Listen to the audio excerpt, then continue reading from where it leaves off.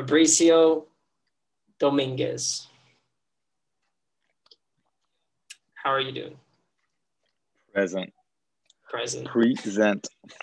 I'm doing good, man. A pleasure. Honored to be here on Conversations with Charles. The talks. Yeah, no. How like are I you told doing? you, I'm good. But like you, I'm a bit tired though. That's actually a true fact because it is the first time I'm doing this at night. So I usually go to bed early. Ooh. Okay. Yeah. Okay. So this is Conversations with Charles night sessions. Yes, this might go a completely different way. This might not be the huge. But in any case, so what would be interesting as well for myself as for anyone who might be listening, tell us a little bit, or tell me a little bit about yourself. Almost like if we're speed dating. What would be some keys? Okay, so my elevator pitch, as they say. Oh, if you got that, awesome.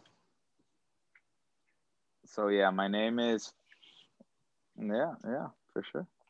My name is Fabricio Dominguez. I am 26 years old, born and raised in the beautiful island of the Dominican Republic. I studied international business and finance and have a master's on business administration focused on tourism industry because that is the industry I've worked for pre-pandemic for almost all my life. I've moved around quite a bit. The first time I moved out of my house was in 2016 for my senior year of college, which I went to Miami. Great city, first best year of my life, where I graduated from FIU, as I mentioned before, in business. It was quite hard coming back after that, after a year in Miami with 21 years old. And when I came back is when I moved to Sosua, because I came back to Santo Domingo, which is the capital of the DR, for those of you who don't know. And I felt like super out of place. I was, can't say depressed, but I was sad. And then I got offered. So as you know, my family is involved in the tourism industry here in the Dominican Republic. Yeah. And I used to work for the corporate offices while I was studying in Santo Domingo before moving to Miami, and of a Dominican hotel chain. And when I came back from graduating, like, okay, what do we do now? I have a diploma, but that's it. I got offered training in one of the hotels in Sosua in the North Coast. And I'm like, why the hell not? Let's do it. So it was supposed to be 2 months in Sosua working as guest service in this 600 room all-inclusive hotel with guests and tourists from all over the world. And as you know, tourists especially, can be insane when they're on vacation in the Caribbean. So I spent a year and 2 months living in Sosua, learning my Sankey roots, my Sankey Panky roots.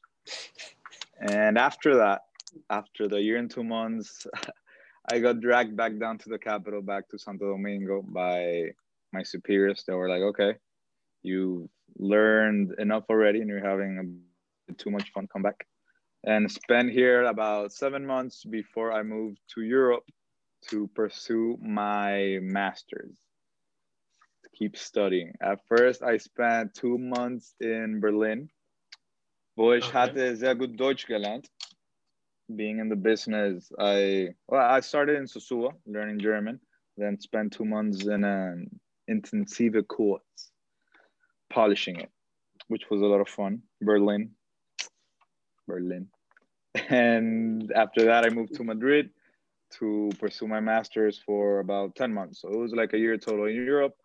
Came back exactly a year ago. And then exactly January a year ago today? 2020. No. Exactly a year ago, about 2 months ago. I remember it was September the 2nd. So like a month and a half ago, more or less. That part of the good life ended, and when I came back, I thought like, damn, okay, so what now? Is it like really time to settle down in the DR? Like, am I gonna start building my future? Am I that adult now?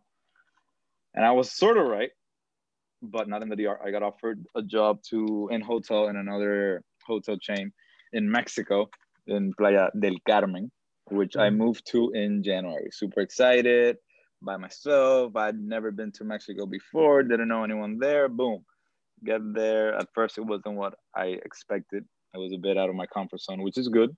That I believe What stepping didn't out you of that comfort expect? zone, out of the box, makes you. Okay, so it started with like the living situation. Let's say I went back to feeling as if I was living like in a dorm, because like all the employees of the hotel, they stay at this poblado, which was they called. And when I was working in hotels here, I was a bit of, how do I say it? Like, You had I certain wasn't living the luxuries. employee life as it is. Exactly. I had my perks. Yeah. But this time I was like nobody's son. I was just Fabricio, new guy here, coming from the DR, cool. And it was an area that it was guest service as well. So I consider myself a bit of a people's person. Not a bit, a lot of a people's person. I handle myself pretty well around around people. So Mexico came, started making friends, like in my job. At first, like the first couple of weeks were tougher because since I was by myself, I didn't have like any friends or anything.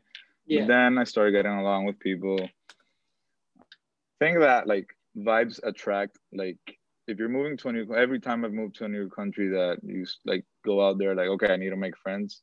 Some way or another, you get like people that with at least similar, not the same, but similar ideologies, similar way of thinking or looking at life. Like you attract those people. So there I started making those type of friends, started going out, getting more comfortable, and then COVID-19 strikes and I am stuck in Mexico with no job because the hotel's closed, no way to come back to my country because we closed borders like the day the hotel's closed. And I don't know, you can call it a blessing, you can call it luck, I don't know, a mix of everything. I got this friend of an aunt that lived in Mexico with her husband. They're both Dominicans. They welcomed me into their home, their beach home, like right by the beach. We'd met when I was like a baby. I never met them before, and you know how Dominicans are always like, oh, fulana vive allá. Let them know you're there and stuff. And see, whatever. Boom. Okay, so long story short, I stayed in their Mexican beach house for 2 months before I could get smuggled back in the country. Not really smuggled, but sort of. And it was like season one of the pandemic.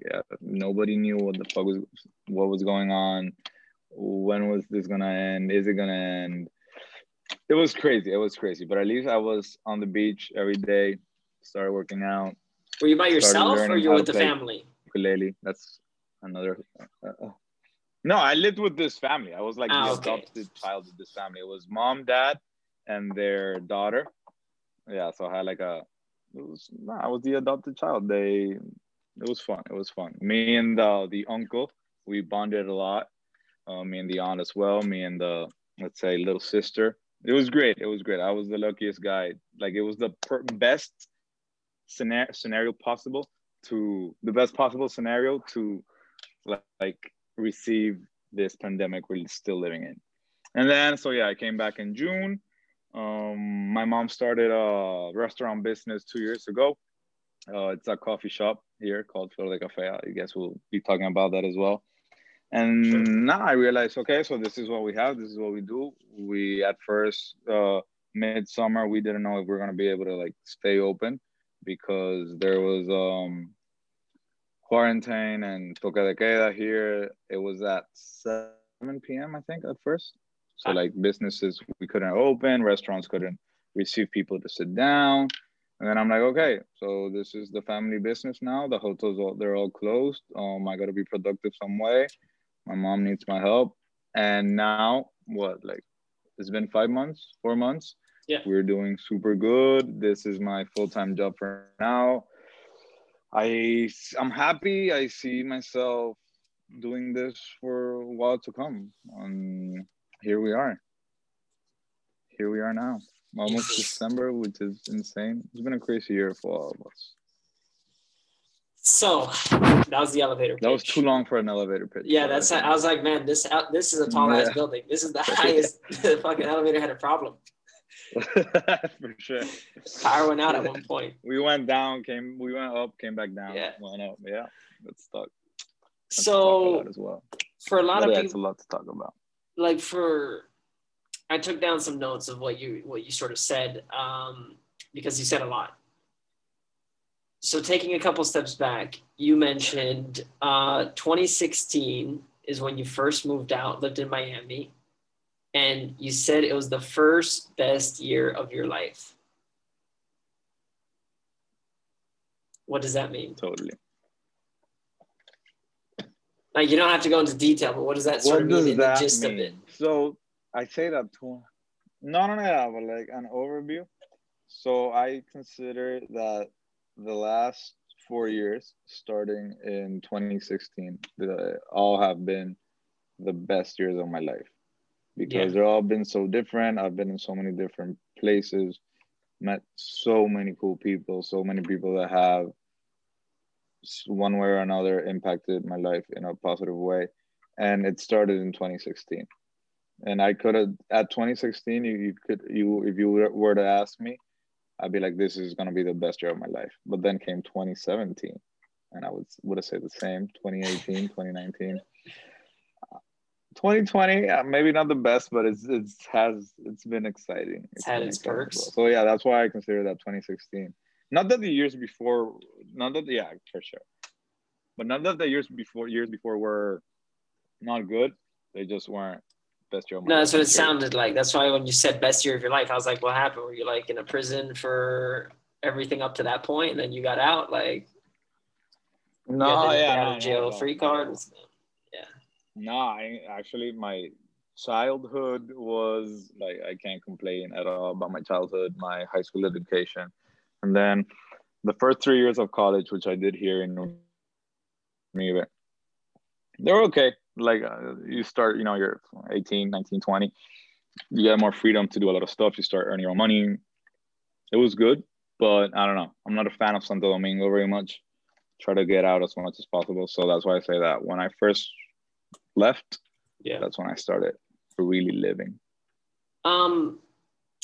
Because you grew up in Santo Domingo and you did university in Santo Domingo. Did university just feel like a little bit of like a high school with a little bit more freedom sort of thing? Or what was that like? Because it's not like university in this country. A lot like high school. Yeah, because university in this country is not like there's dorm rooms. And is there even a dorm for like Unive, for example? Or is it like you have to find an apartment in the city? No, not at all. Like, if you come to study in Unive from outside the city or from another country, I mean, you have to arrange your housing by yourself. I don't think Unive, maybe they have like contacts to rent places. I know that around the university there are like student housing, but nothing to do with the university. So I say that the first 3 years of college were a lot like high school, even more because I studied with a group of like 10 best friends. Well, not 10, but like, let's say 5 or 7 of my best friends from high school. Like, we still took all the classes together. Of course, we sat next to each other. We did the same fooling around we used to do in high school, which I know you're aware of all the craziness that happens in Dominican high schools. So it was a lot like high school, but with more freedom, you had your own car, you could spend your money. You would tell your mom would still be like, oh, don't come home back late, and you would just come home late. It was good. Like, it was a good entry to the young adult world. But I feel that, for example, my friends from high school that left to the US for college right away, it's such a different upbringing than just like staying here. after high school. Different in a good way, different in a bad way, or just different? How do you see that? I'd say more good than in a bad way, because as what 2016 was for me when I first left, that was 2012 for them. Like, Gotcha. But I do have to say, living in Santo Domingo, being raised here, you're a prince, man. I mean, in your house, you don't cook, you don't have to clean, I don't cook, I don't clean. You don't, like, people do a bunch of stuff for you. But that's one of the things I like the most about leaving, like having to do things for myself, becoming independent.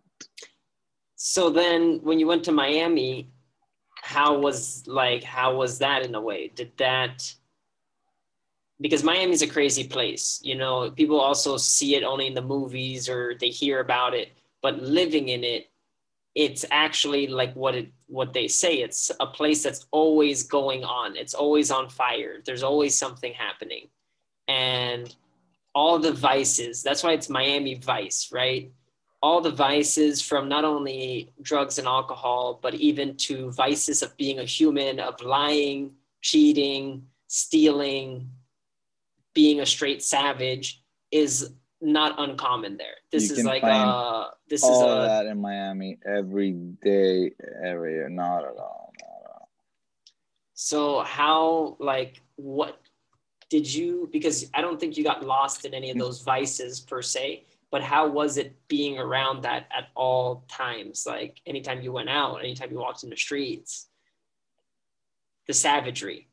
How is it to live in the jungle? Because Santo Domingo is a concrete jungle. I would say that was like, oh, yeah, for sure. But Miami, how is that? How do you see that? Did that played an interesting role in your life, I'm guessing, in your development? I'd say that Miami made me like work on my self-control even more than what I had to work for college. Because Miami, it's so easy to get lost in Miami. And so many people get lost in like this to the point of no return. But as I say, a lot of self-control. At least I lived, which was like, I know, a technique on purpose by my father. He made me move close to the university. So I had less excuse, let's say, to not go to class. I mean, like, if I had classes in the afternoon, which most of my classes were, I'm like, okay, it's not that I have to take the highway or anything to get to college. I could go walking. Yeah. But for example, I had friends that lived farther away, let's say like in Brickell downtown where all the clubs were. And it's not that they did bad in college or they got lost or anything, but I know that, knowing the type of person that I am, it would have been so much harder for me to graduate, maybe, or just like keep a straight professional path. But I think that even more, since we're, as I said before, like the group of best friends from high school, we could maintain each other on the right path. And if we saw one of us like tumbling a bit, it would have been like, hey, get back on track. This is we're here. And more than like, we were there and it was okay, this might be, hopefully it's more than 1 year, but we only have 1 year for sure. So make the most out of it. And like, in fact, I had a girlfriend at the time that she lived in Santo Domingo. I moved to Miami. And it came to a point that I thought to myself, like, okay, I'm happy, I'm having fun, I'm in Miami, but I'm not having the most fun I can.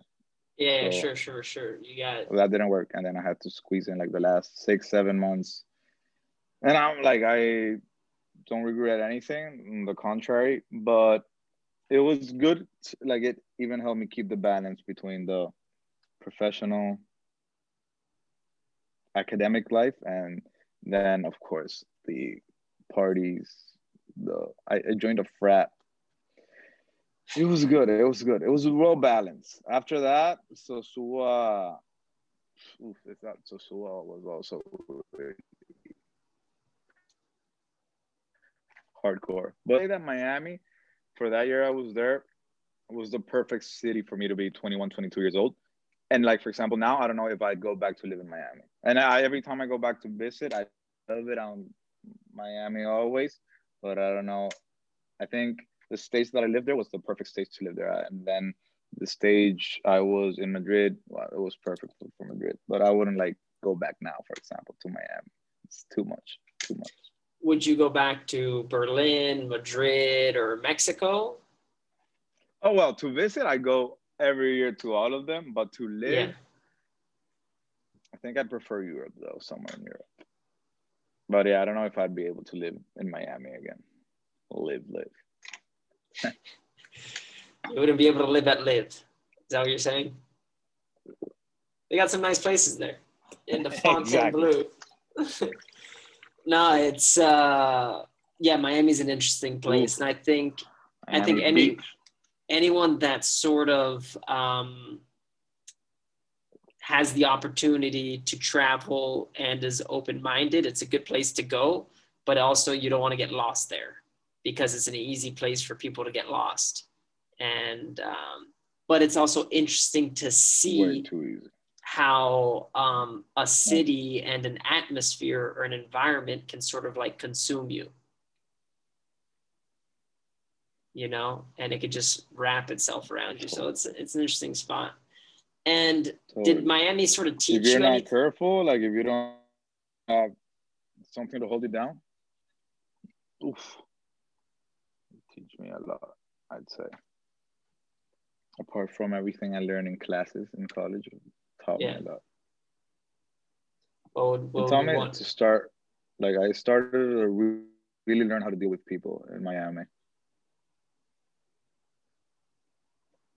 And elaborate on that if you can. How would you elaborate on that?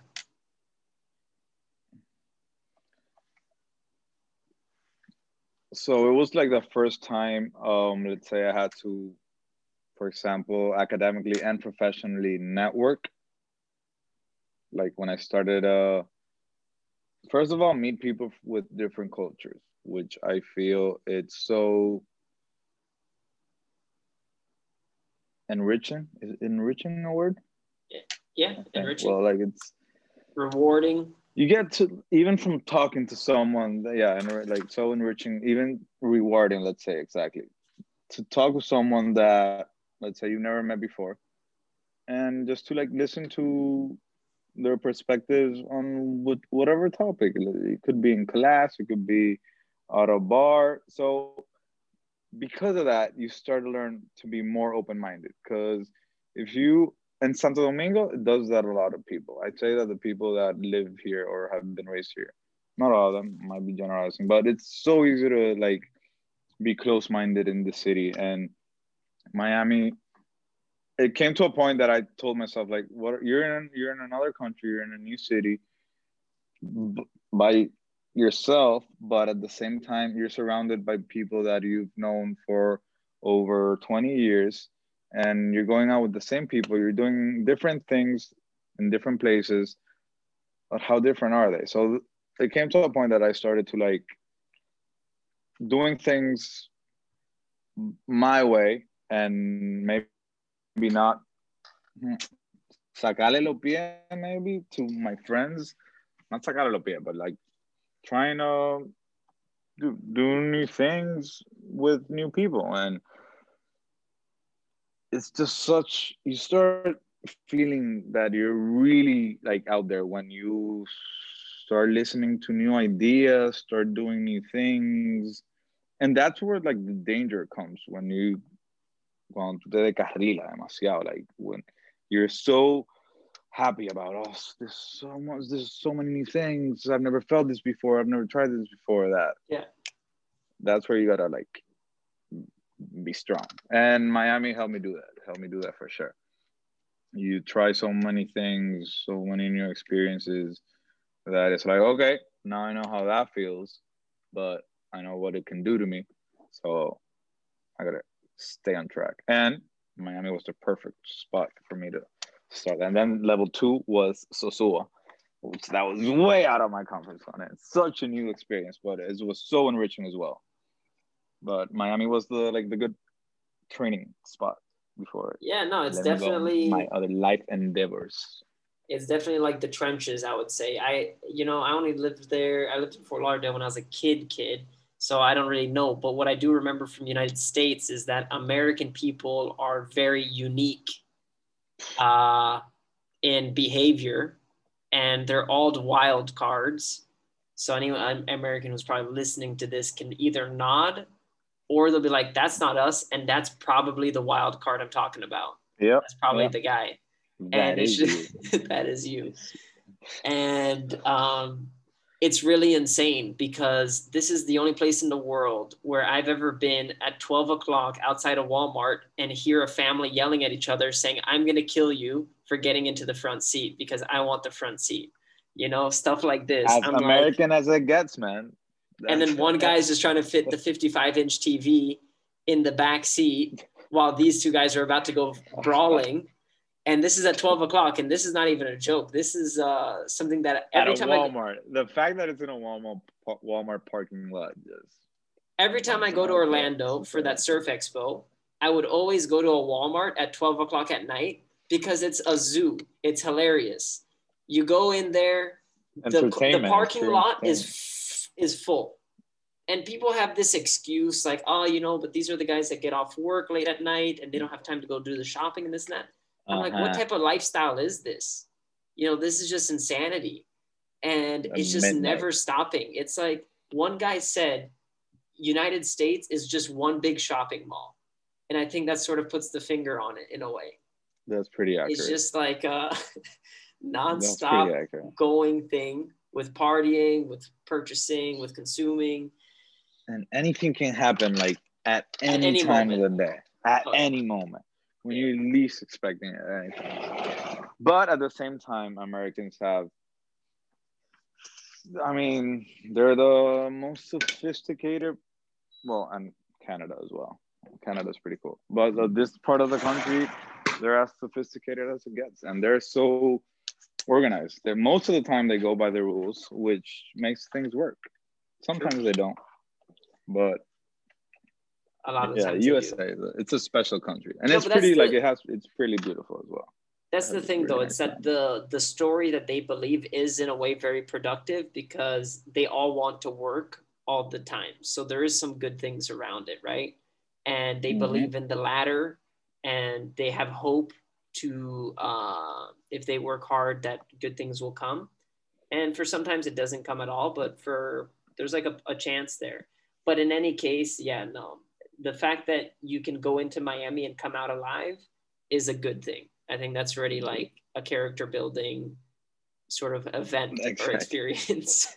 Yep. Also like a spiritual retreat for a year. Oh, that is a spiritual retreat and a half. Like I there's a song, it's called Wear Sunscreen. And you've heard it? The speech? The speech. Yeah. If I have one advice to give you, wear sunscreen. And with that, it's like I think it says, live in New York, but don't stay. Leave before it makes you cold. Yeah, leave before it makes you cold, and then live in California, but leave before it makes you soft. Yeah. They should throw in Miami there. They didn't, but maybe for the remix. That'd be for the three places. Yeah. That United States has to offer because it's just insane. For sure. That triangle there. That's the Bermuda Triangle. I feel, New York, Cali, and Miami for sure. Florida as a state is insane. Miami's just like the Latin epicenter, but Florida as a state is pretty. But Cali has. I've only been like really young to Cali, like maybe 13, something like that. But I wanna go back. Cali has good vibes to it. Yeah. Now with this whole tax thing, I don't know what's the actual situation on land because everyone business-wise seems like they're raging, but maybe the people are still digging it. I don't know. I don't know if the people are still nice. Yeah. We'll adapt.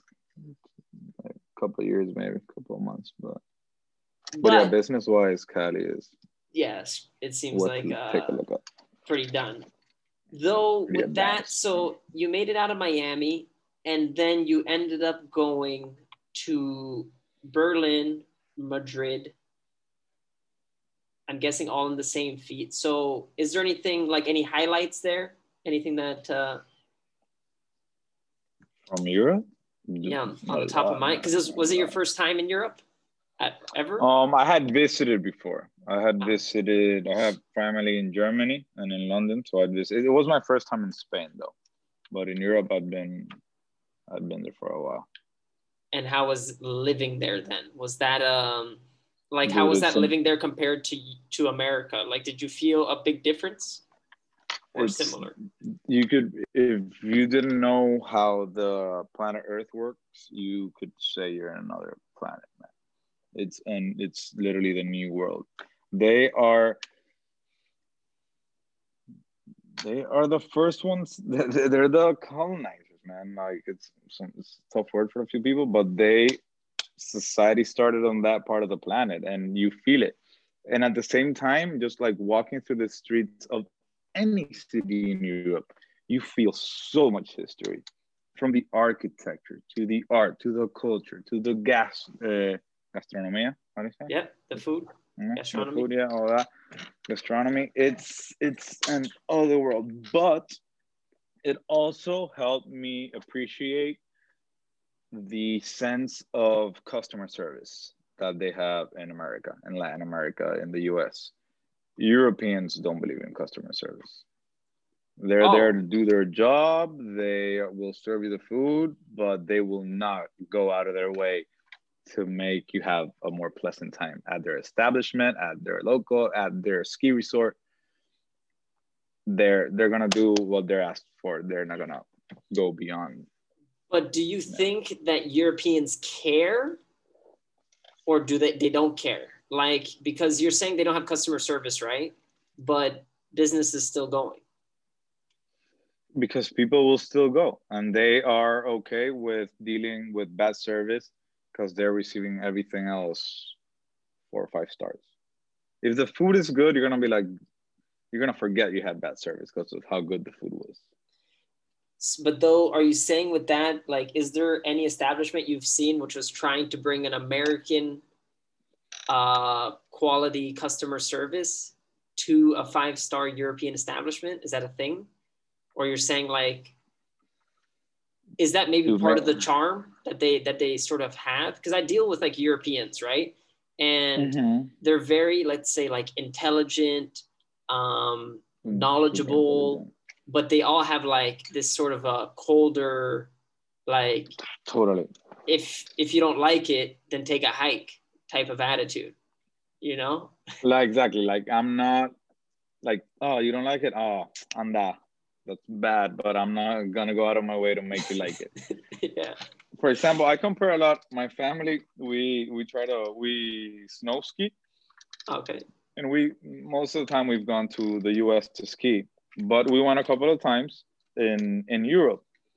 And like comparing snow skiing in a ski resort, let's say in Colorado, versus a ski resort in Switzerland. The Switzerland ski resort is so popular and it's so good because of the amazing mountains, the view, the snow is really good. But let's say you put a beginner to start skiing in Switzerland, and they're gonna have a tough time. They're gonna get lost. They're not gonna know where to go. They're not gonna know where the trail ends. While in the US, you compare it, and everything is so well marked. If someone sees you get hurt or lost, they're gonna come right up. Because they get sued if they don't help you. If they don't have a sign there. Yeah, you guys should have put a sign here, guys. There's a cliff. I didn't know. Why is there in it? Yeah, and I think that's sort of why the Europeans, they don't care, but they give less fucks about what happened. Like, but they're with that, more centered in them. Like, this might seem a little bit off topic, but this sort of they don't care about the customer service. Let's say, like, they're not putting as many signs up, or they're not really babying you all the time, like pampering you. Do you think that makes a better person in the end? Like Europeans might be a little bit better than Americans or North Americans because they're less soft, they're more independent. Like, you can give them something and they're like, all right, I'll figure it out, I got it. you know, instead of like, hey, this is where you have to go, and your room is right next to the 302, you're 303, it's next to 304, and there's a white paint stain. So just look for the white paint stain, and we're gonna have Bobby also come with you. Yeah, so he guides you, you know where to go. So you know the term malcriado, the Dominican term malcriado? Yeah, but what are you going to translate that to? That's like spoiled. That okay, would be, I'd say, spoiled. If you're a malcriado or spoiled, it's because you've had everything put in front of you and made all your decisions be easy. Like you know where you to go or what you're supposed to do. While in Europe, if you're not told where to what, and you have to go look for it and find out where it is, it makes you, I mean, survival of the fittest, man. If you have to adapt and overcome more obstacles, it's gonna make you a stronger person, smarter. Like all around, it's just gonna make you be.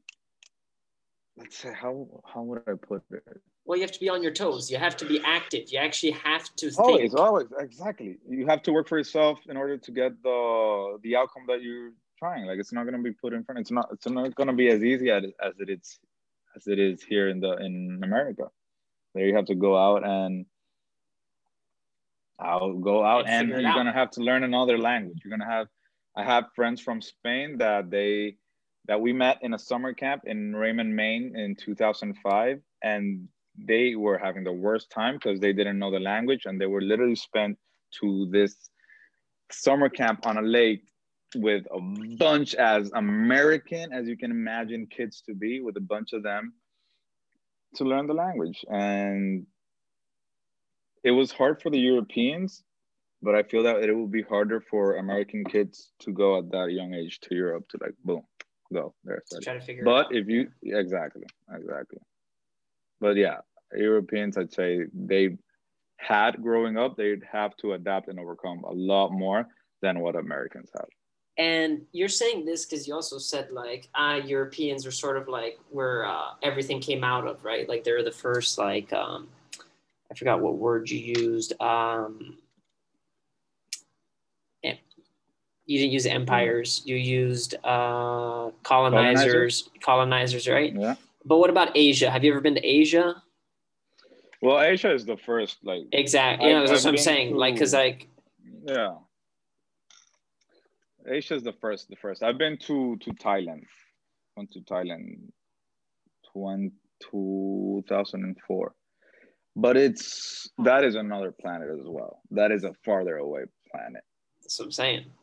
So you're saying Europe, and I'm like, the Europeans to the Asians, right? Is like the Europeans to the Americans. Farther west you go, the oldest, we can say. Exactly. Yeah. But that is. I wish I'd like know more about Asian culture, and I still want like desire to travel at some time in my life and like spend a month there speaking to monks and stuff. But even in Europe, why just monks? Where did that come from? Where what? I don't know, man. Don't you feel that monks are like so wise and you can just chill with them and be like, okay, tell me your elevator pitch. What is going on in your mind? They'll just walk away. That's the pitch. And then you stay like, oh, you just walked away. The wise guy. But yeah, I think Asian culture, and even like in Europe that you're so much closer and has so much more influence to Asia, it's so different that you don't relate it as much. Yeah, it's hard to wrap your head around. You know, people, it's so different that people think they're weird because they're like, wait, what? Exactly. Like, what's going on? But it's just there's I had 5,000 years of programming there. Exactly. Literally. I had the opportunity to like make friends with a bunch of Chinese that were in the master's program together, and they were, first of all, super rich, like crazy rich, and they were in Madrid, and they spoke like for their capacity such good Spanish, and you see that they tried so hard. Well, not try so hard, but they would bring you like random gifts any given day. and you'd feel that they're so interested in knowing about your upbringing, about your country, because as we see them, like as different as they are, they also see us as like, ooh, dude, seeing like Asians seeing us dance, they thought like these guys have superpowers. How do they move their body, their legs like that? And then we see them do math, and we're like, what the hell?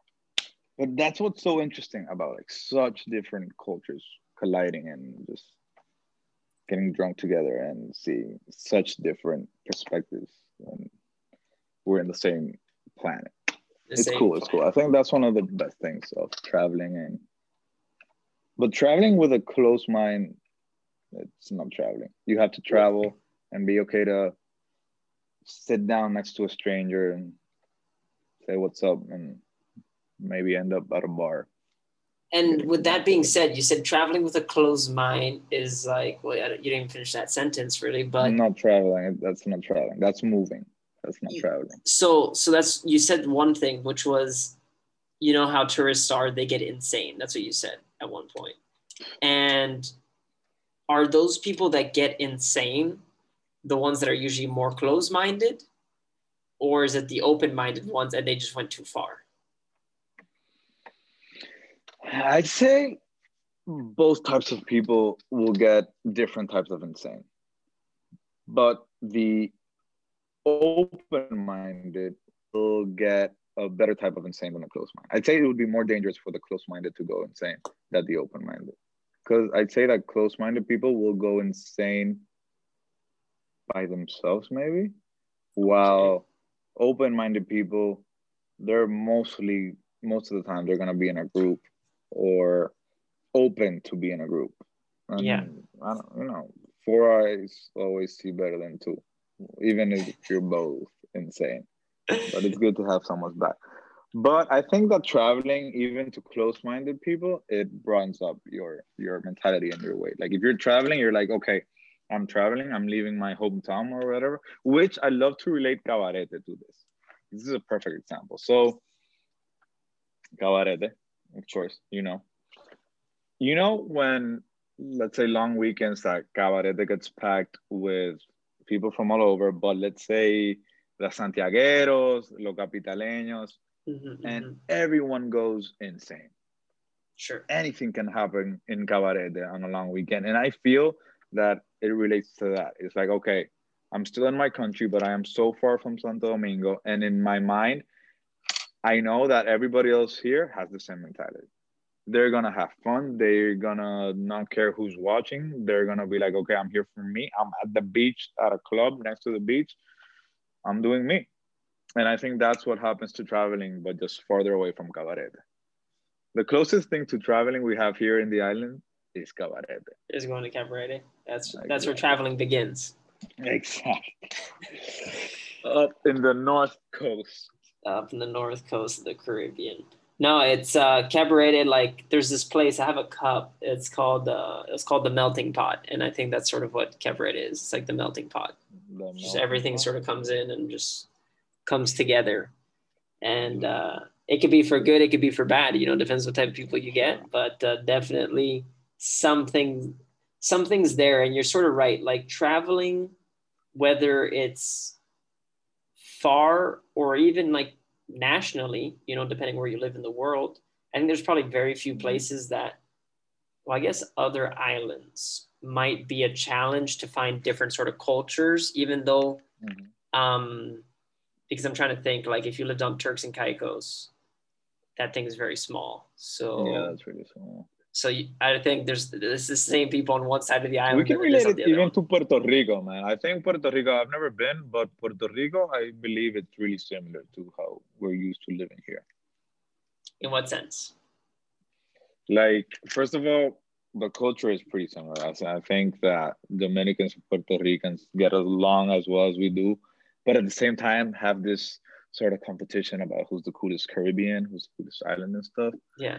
But from the music to the food to the mentality to being like super, hey, ¿qué pasa? Welcoming.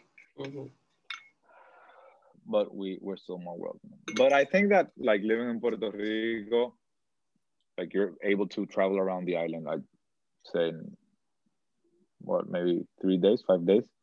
Like So it's here pretty you can big. travel around the island really, but it's not. I think we're But bigger. would you We're say bigger. people in Puerto Rico, they're different in different places? Like there's different types of Puerto Ricans?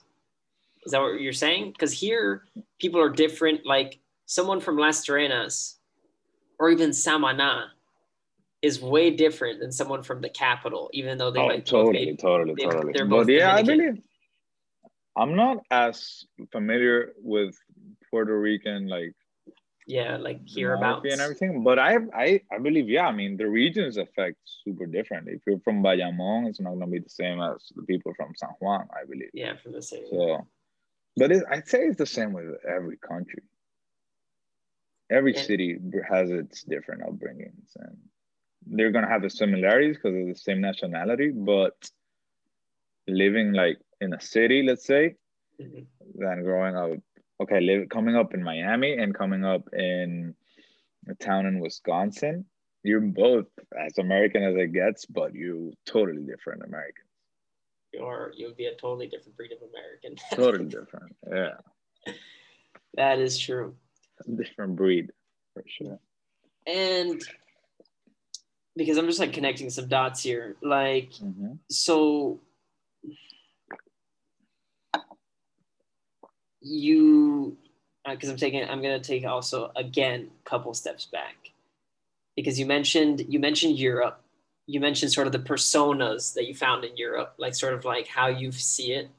You mentioned United States, sort of mentioned that the Europeans are a little bit harder and more developed than the American counterparts, whether it's North or South America in a way, like because of the fact that I'm not saying that they're all malcriado, but that's sort of like we're more malcriado. Like we're more, we had it easier than other places.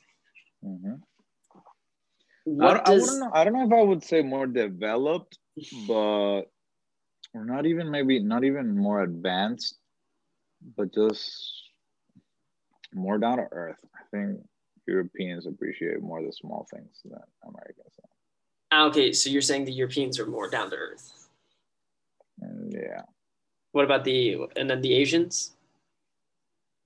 That's another. What about the Asians that you met in Spain? How were they? Would that give you a realistic? No. They were really malcriados as well, in a good way though. In a good way. Okay. But they were so educated, but for example, they weren't really responsible in classes and stuff. They wouldn't do their work. They wouldn't participate. They were just there because they had to be there. Gotcha. To learn Spanish. But I love all my Asians.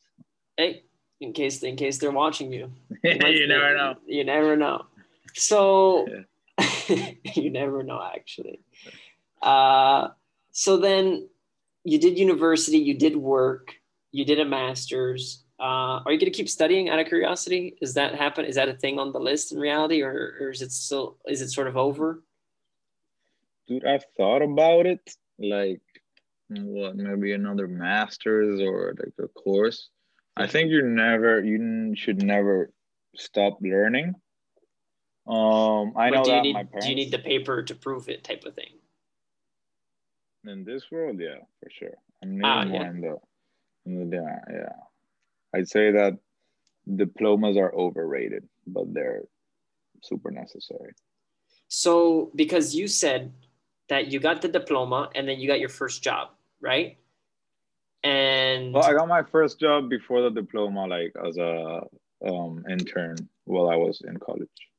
Okay, because I thought you said like you finished and then they're like, okay, cool, get to work type thing. Like, who cares? Like start working. Yeah, like after, and I think that all of us that have graduated from something, the months and sometimes the years after you get that diploma are so like, what the fuck am I supposed to do now? Like, we thought that we're gonna get the diploma and it's gonna be boom, right at work. Yeah, money in the bank. It's not the case. It's So what is the definitely not case? the Run case. it down for people that are on the path of On their enlightenment way, through the conveyor belt of further education, schooling, university, colleges. What is the reality of it? okay, the first thing I tell them is to enjoy the moment because it's not gonna get easier. Being a student, it's so easy right now. And well, okay, it's not so easy, but it's easier than what's coming. Because In what sense? your responsibilities as a student, I'm talking about a full-time student, is to pass the class. If you want to get straight A's, that's a plus. But your responsibilities are do enough homeworks and attend classes enough to pass your classes until you get your diploma. After you have that diploma, which it's not hard to get, you don't need like it's Superpowers. yeah, no. I don't want to say I did minimum effort, but But you might just be a smart guy though. That's maybe why you're able to pull it off. I'd say more than smart, es mal tigueraje, Charles. Yeah. It's like it's a mixture of smart, cleverness, street smart. Yeah. And also like you have to be somewhat responsible. There has to be some sort of responsibility sense in there.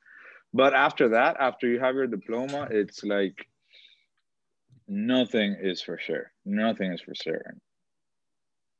You might spend 2 days applying to 2 months, sorry, applying to a new job every day.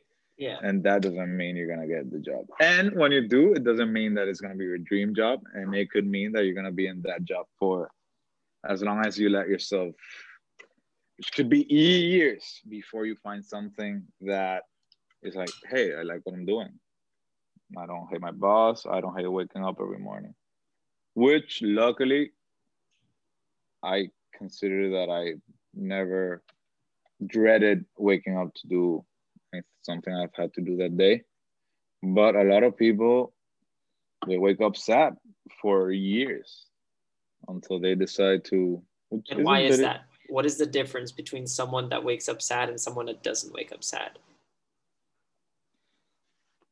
If you like what you're doing, you don't have to work a day in your life. Some guy said that. Yeah, some guy. But yeah, Michael Scott. I think that was Henry Ford. Or Ben Franklin. One of those. One of those. But no, the fact is that Ray Kroc. Working can mean it could mean so many different things. Yeah. Because what do you when you listen to the word work? What is it? Wake up and make money? I think it's just doing something, right? I see like everything as work in a way, almost. You know, working on yourself. Everything that requires some sort of productivity from you, like I'd say that. Working on a book, right? I'm working on this, working on that. So, yeah, I think that's So wait, sorry, like finish up that thought though, because I think you sort of left it there. So when you're working for anything, yeah, most of the time, I'd say 95% of the time, you're expecting some money in return. That's what you're working for. Is that what you work for? For money, but because money brings me, and I can be honest, not a lot of money, like right now, but it gave me a sense of tranquility that I don't have to depend on anyone else. But for example, when you went to Mexico, right? You said that was like your first work, like your first real work in a establishment where you are another number on the payroll. Another guy. Yep. So and it was how was that? Sorry. Like how was that experience going into that, in a sense, like, because that's the reality for everyone. Yeah. Right? For 99% of the people in the world, that's a reality. You join a big establishment, and also, so this is gonna be a follow-up. So maybe if you think and remember all these things. So now you're working in a smaller establishment, probably with, let's say, less than 10 people. I don't know how many people work there, but maybe 5 15, people, we're 10, 15 now. Yeah. 15 people. Okay. So now you work in a team of 15. When you worked in Mexico, I'm assuming that was thousands of people in the hotel. Employees? Yeah. Or including employees, I'd say, yeah, reaching 1,000, a little less than 1,000. Okay. But it was like 1,000 rooms between the two hotels that I was working in. Yeah. Like 1,200 rooms, I think it was, something like that. And in the department that I was is one of the ones that you have to deal with people from all other departments, from food and beverage, for entertainment, of course, for management and all that. So how do you see that though? Like, so first going into a large establishment, right? How do you find the energy and the motivation to really perform your best, you know? And how do you feel, like, how do you get a sense of reward in that work? Because it's not like the boss is coming up every day and saying, good job, Fabricio, you killed it today. And he's not there giving you that pep talk in the morning saying, hey, did you wake up? Did you make sure to put on that new t-shirt? Are you ready? You have a killer day. New day. Yep. Right? Dude, I'd say that in all of the hospitality industry, the most rewarding thing for your job is receiving some sort of good feedback of whatever you did. Even a smile works. Gotcha. Like your job, well, my job at the moment was literally to be able to ensure that you, the client, were having the best time possible. That you like the food, that you're having fun, that you feel safe, that you don't get sick. If you do, that you don't get eat the healthy ice. soon. The ice. Oh, yeah. So sewer ice. Oh my god. But so yeah, even when you don't receive feedback from your superiors, you try to find it in the people that are paying for your salary, which are your clients. Yeah. And as satisfying as it is to hear someone thank you, best vacations of their life, they love it here, they had so much fun, they don't want to leave. When you read or listen to the bad and the negative feedback, that hurts like a bitch. You feel responsible for the bad experience that. But at the time, were you aware, like, for example, if that happened to you, were you aware, like, I could have done a better job? Or was it like in hindsight, after they wrote a review a week later when they got home, they're like, yo, you know that one guy? F that guy. Dude, okay, so story time. It could be a story time. Yeah. Going back to Sosua, or when I was a guest service at Sosua, which also pretty big team, I was in charge of the weddings. Why? I don't know. Never planned a wedding in my life, but I was in charge of the weddings for tourists that desire to have their wedding on a island in the Caribbean with other family. And one of my first weddings, I was like, okay, I'm gonna do this by myself. I'm not gonna ask for help. I'm gonna get the flowers. I'm gonna get the decorators, everything. Everything was going so well. People were so happy. It was French Canadians mixed with Latins. So we know the best. You've dealt with French Canadians in Cabaret, I'm sure. I live with it. So you know. Dude, so we even had like a DJ at the beach for them. Like I made a stage only for them at the beach, and I made two mistakes, which I'll never forget. First was that I didn't inform them before the event, the party, that the DJ had to shut down at 11 o'clock because of the other rooms. Mm-hmm. And second, I didn't charge the whole check, the whole package, the whole wedding package. Yeah, in the beginning. Before the event. Is that a normal procedure though? Like, was that your rookie mistake? Or it was a rookie mistake. I think for everything, play it safe and charge everything up front before, because people will find any excuse to pay discounts, less, or to not pay. anything. Have you ever done that, by the way? Have you ever tried to find an excuse to not pay the full price? For sure. We Dominicans, we're regateadores. We try to negotiate anything. Well, what would be the most ridiculous thing you've ever tried to negotiate down? To negotiate? Like negotiate down, like you're just doing it just whatever the word you just used. Regatear. Dude, I think like you're taking a water bottle out of the gas station. You're just undoing the cork, drinking from it. You're like, how much is this? Oh, I don't got that, guys. They're gonna say, oh, 70 pesos, and you're like, nah, this one doesn't taste like that. Like, oh. The classic is like, no, give me the Dominican fee. I'm not American. Give me the Dominican fee. Yo soy de lo tuyo, viejo. ¿Qué pasa? Soy de aquí, me quiere truquear. But dude, for everything, like I have to buy aguacates in the street for the business now, and if I can bring it down 10 pesos. Not that I need 10 pesos, but just for the sake of it, you know, as low as you can go. But like, if it's like handwork and you know the people like that, if I try to negotiate and then the vendor or anything is like, no man, like I can't go lower than that. It's like, okay, I respect that. Here it is. Here you go. I'm willing to pay for that because I require your service or I acquired your product, and that's the price you have. And yeah, there are things that you won't negotiate, but there's a lot of things you can and you will. Anywhere in the world. Yeah, forget that here. Everything is pretty much negotiable.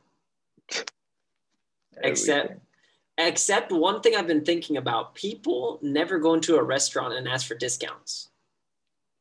No, because that's the thing about menus. It's like, hey, it is what it is. You go into a store, right? And then they say, oh, it's $50. So like, yo, can you give me a discount on that? Mm-hmm. But at a restaurant, no one ever goes like, oh, this eggs Benedict is $250. Give it to me for $200. Nah, because restaurants like, okay, you decided to come in here, like you can eat somewhere else. This is what it is. But for example, in Miami, with always like anywhere I go shopping or rest, like, oh, you guys have student discount? Yeah, we're on a student budget, man, and a bunch of places did, and international discounts and stuff. But yeah, I took you off your story. Sorry about that. Oh yeah, the wedding. Okay, so long story short. So you forgot to charge them up front, and you forgot to tell them about like half of it, hours. And then I'm like, oh yeah, you can give me the other part after the wedding. Big mistake. So 11 p.m. comes, and the wedding was at the beach, so I have rooms nearby, and I'm like, guys, I'm gonna give you half an hour. Okay, they're already stupid drunk. I'm gonna give you half an hour, and then we have to move the party inside of the disco, the hotel's disco, because of the rooms and the noise. And then they started saying, no, I paid for my DJ. I don't want to go to the disco. I want to stay here. And I'm like, yeah, sorry. I'm gonna give you half an hour more, but you guys have to go in. Like people are trying to sleep. Mm-hmm. They started getting violent. They were like, nope, I'm not leaving. And then I was like, okay, you're not leaving? Fuck it. I'm gonna sleep. Security, just unplug the DJ and everything. Horrible idea, because you know how how square securities in hotels are. Like, okay, this is what they told me to do. I did it. First of all, I don't understand what you're trying to tell me, but the music's stopping. Dude, those people were super drunk. Get me Fabricio. What the fuck is going on here? I want my music. I'm not gonna do it. And I was sound asleep. The next day. Oh, you woke up the next day, so you didn't get no one came to bother you. No.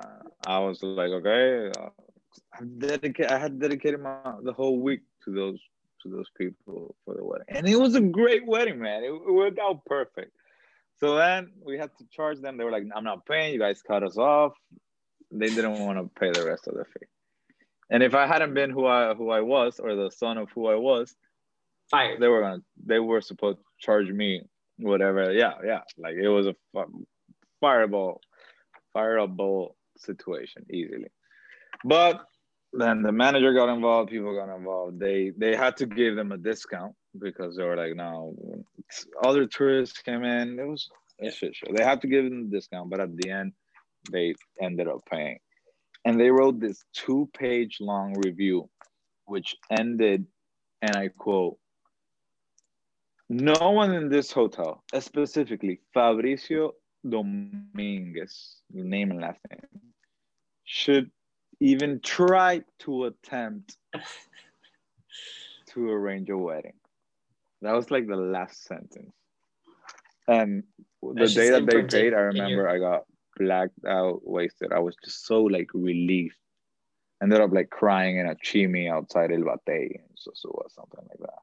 Because of relief. But that was like, you see, that was the biggest lesson I've learned. Never not charge the full amount up front before anything. Because they're gonna find the most minimal thing that went sort of wrong to pay you less. And be transparent. Let people know all the information and all the rules beforehand. Yeah, Because but if I also, told them before, like they wouldn't. you think that though?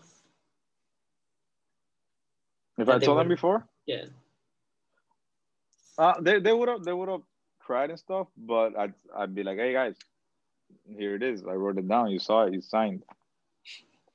So. true. It's all in the contract, guys. It's all in the contract. You didn't read the fine print. You didn't read between the lines. Exactly. You gotta see the small print. Oh man. But if it's there, so yeah. Sosua, I think Sosua taught me more than Miami. Sosua taught me a lot. What does Sosua teach you?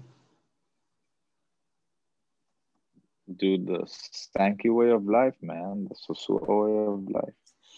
And what does that the sort positivity in the North Coast? Dude, I think that everyone up there is just so much happier with a simpler way of living. Yeah.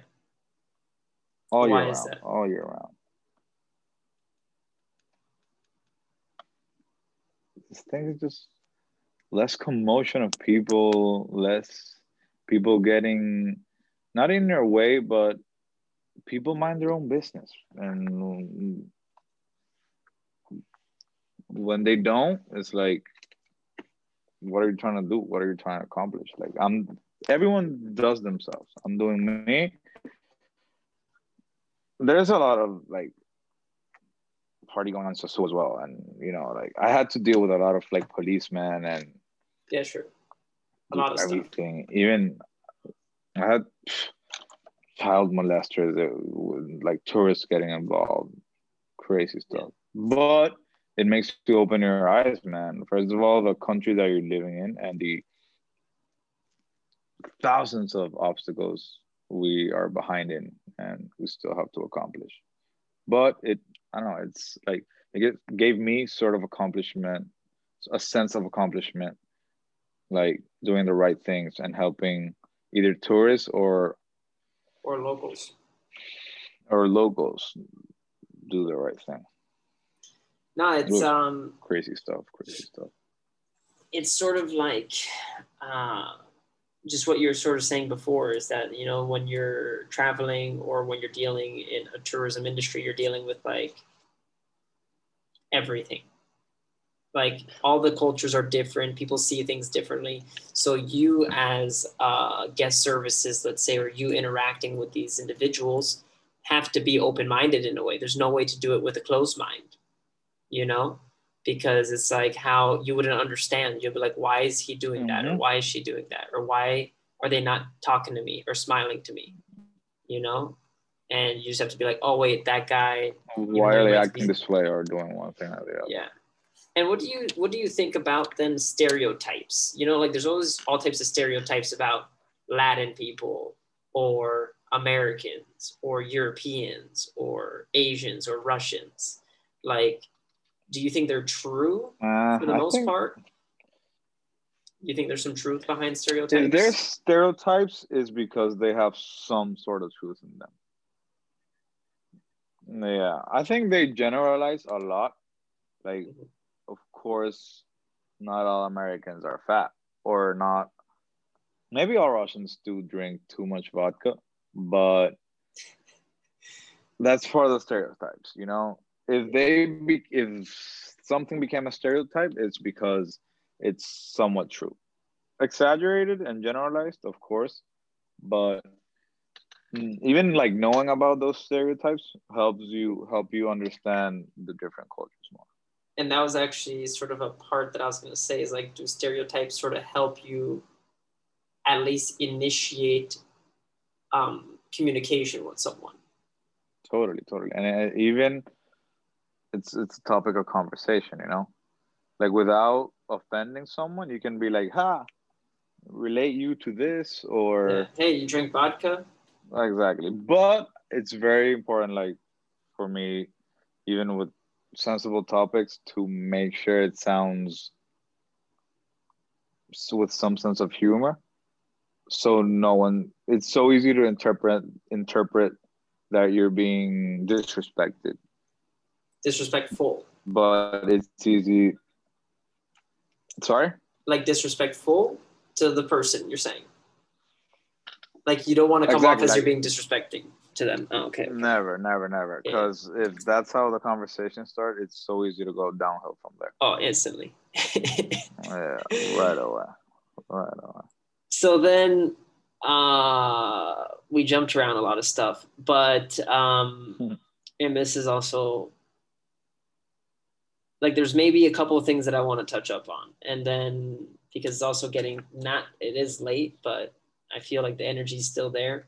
So I think there's some things that you could probably shed some. Yeah, it's like 11, I think. I think though you could shed some light on some things. Yeah. Because you went down the path, sure. which was you said, okay, once you go to university, one thing that people should be aware about is that life doesn't get easier. And what I think could be a good thing is like, how did that reality hit you and how did you cope with it?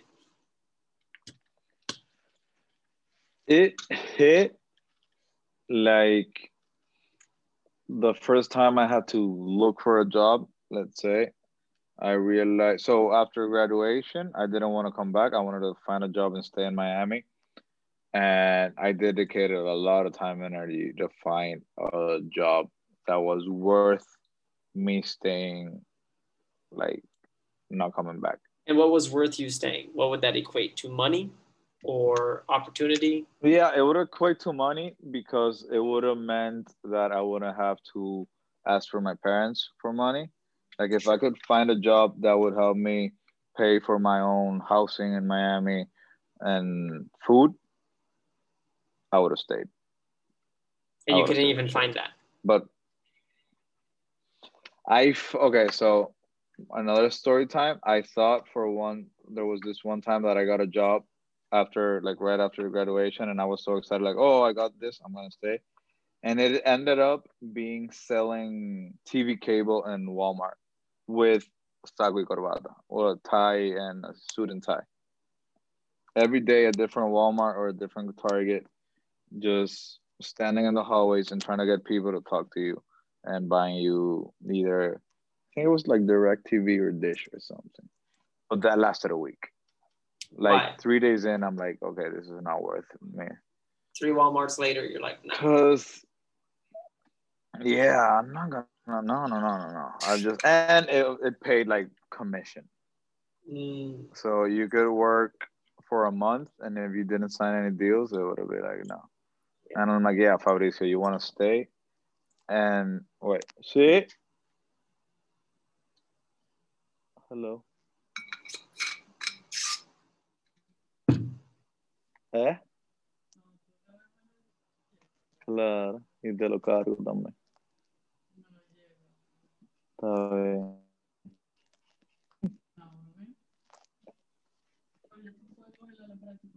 Está bien. Yo voy ahora, estoy en una reunión. Is mine the Chiquita? Halftime show. Halftime show. Yeah, the dog. Hey, what is that? A little Chihuahua? Is that what are those dogs? Pomeranians. Pomeranian, yeah. Pomeranian. Just bark, and they're pretty and bark. That's all they do. Where were we? The sales job. So the sales. So I realized, like, hey, good thing you got a job, but it's not worth it. Like, no. It didn't feel satisfying. Not at all, not at all. And at the same time, we're thinking I just spent 4 years of my life studying. To come sell some I got cable. diploma. Yeah, I'm worth more than this. And at the end, I'm 100% took the right decision coming back. Sosua happened, and after that, when I started working Sosua, is that I realized that I wanted to dedicate myself to the tourism industry. So if I would have find a job in finance in Miami, I never would have realized or would have realized by now. Who Too knows? late, maybe. Mm-hmm. So then, with But that, yeah, as I said, like as we were saying, that it doesn't get easier. yeah. Go with the flow. Trust the process. It'll happen. No forza, never. So then, what does that mean? Because for some people, go with the flow, do nothing. Oh, okay, go with the flow. Let me just chill. Let me just take it easy. Do you think you should still at least keep pushing a little bit? Like you should You continue can't do to do nothing something? for sure. Like going with the flow doesn't mean lay back and wait for something to happen. Yeah. Like there are certain decisions you have to make so things happen. And when do those decisions come? By the day, like it could be a simple decision to pick up a phone call. Like you're like, oh, I don't want to speak with this person right now. Yeah. If you don't, I mean, don't take it. It's not on purpose. That's another like really important lesson that I'm actually learning now. You can't make everyone happy. It's impossible. It'll drown you if you try to make everyone happy. That's not gonna happen. And you come first, man. Like if you don't want to speak with someone, if you don't want to relate with someone, because it doesn't, si no te aporta nada, if it, if it doesn't like, bring you any sort of value, let's say. Why? If it doesn't bring you value, it's gonna bring you down. It's one of the two.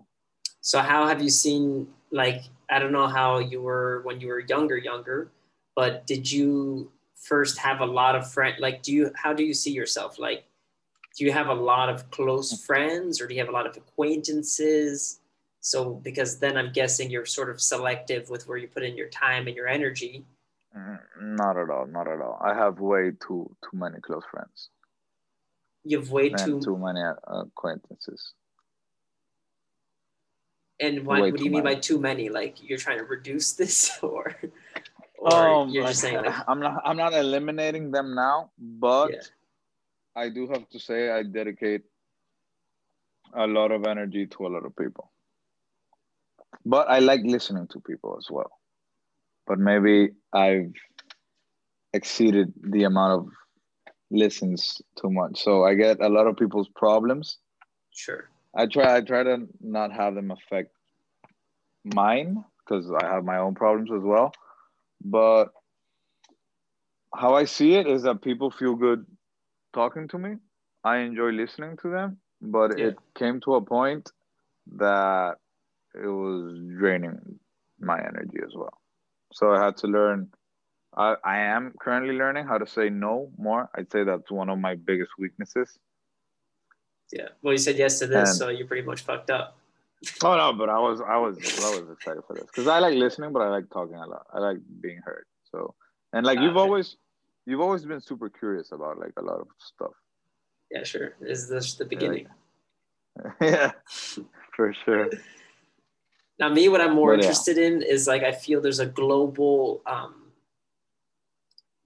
of global trends happening, and they all seem different. But I sort of see how they, or at least I believe that they interconnect in one way or another. They intertwine for sure. It's like all around the world, you see people dissatisfied, unmotivated, a little bit lost. And then you also see the chaos that happens within governments. You see the corruption that is within countries, within establishments. And there's not much structures anymore for people to sort of base themselves off of, is what I feel. And even university now, university is more of a business, right? And the business model is great because they're telling you, if you don't go, you won't be anything. You're not gonna be successful. So here's the pen, sign right here, you know? And thousands of dollars. They sold it so well because they're like, they sold it like it's water. You know, they're like, you need this to live, guys. Mm-hmm. So you're not gonna live die? correctly if you don't. Exactly.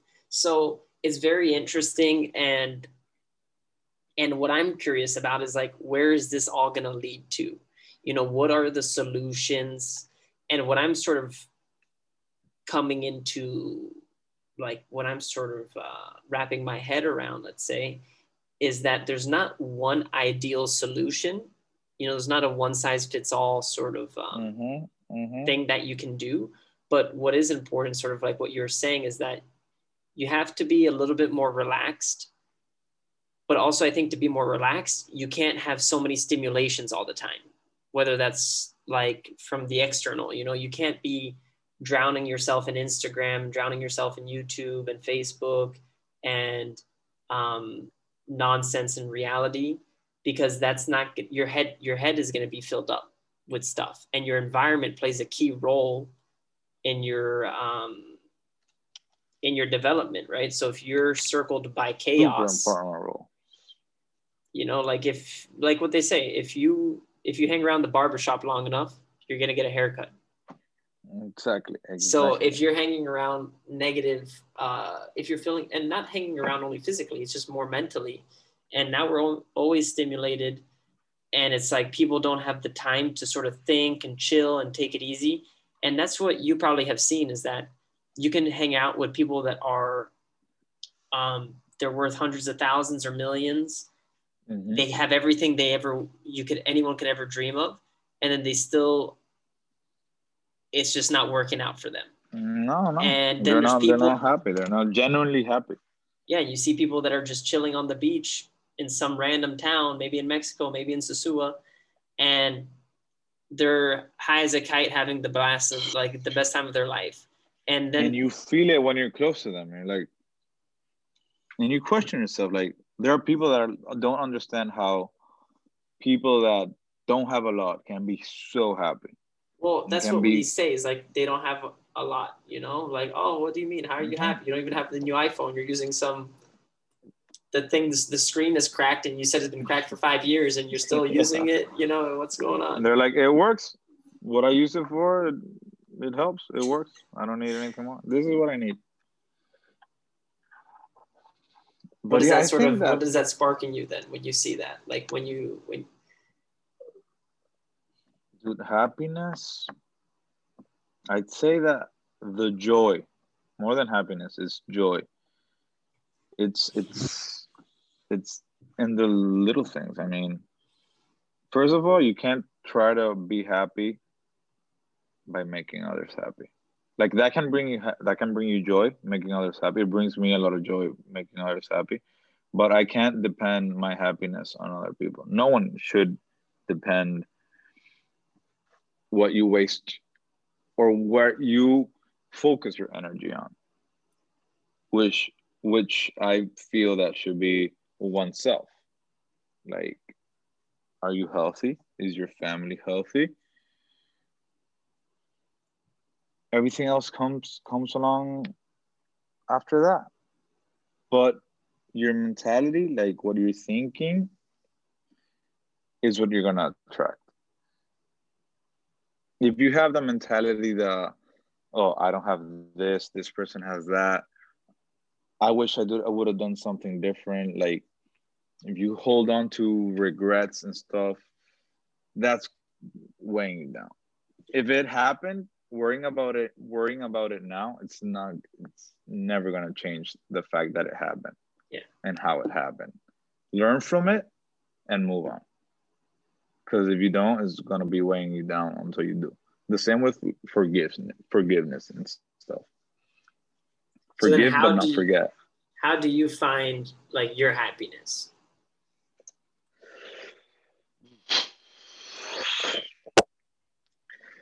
First of all, I consider myself being happy the most important thing in my life.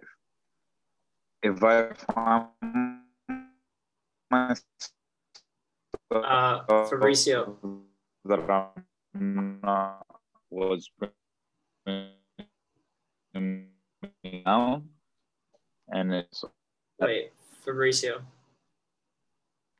someone's you're gonna have to repeat everything again. something bringing me. I either the ones that have solutions and the ones that don't. If it has a solution and you work to solve that problem,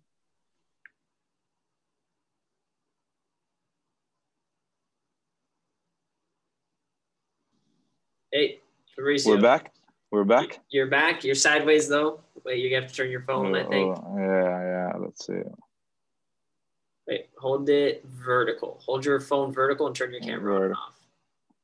Okay. And then put it sideways again. There you go. Boom. There we go. You completely cut off when you said, "How do you find happiness?" So I don't know. Okay, so with happiness, as I stopped in the part. Do you hear the part of that mentality? Nothing. Okay.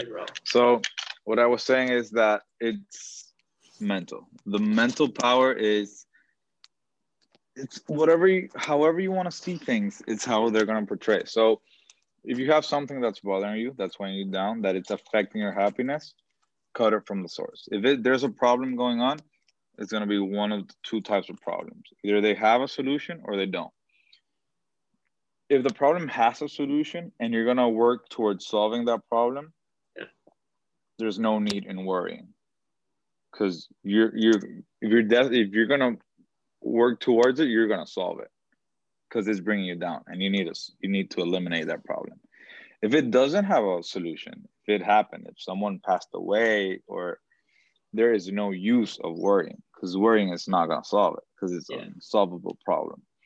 And by the fact, what I try to say that there's no use of worrying is that worrying is just going to make the problem bigger and bigger, and it's never going to small, because it's not going to change the past, and it's not going to make something that happened not happen or happen differently. It's just going to be adding more weight to the problem and making it bigger and bigger. And that's how I feel that people sometimes, because of something small that affected their happiness, they either get depressed or they hate something because that started with that problem.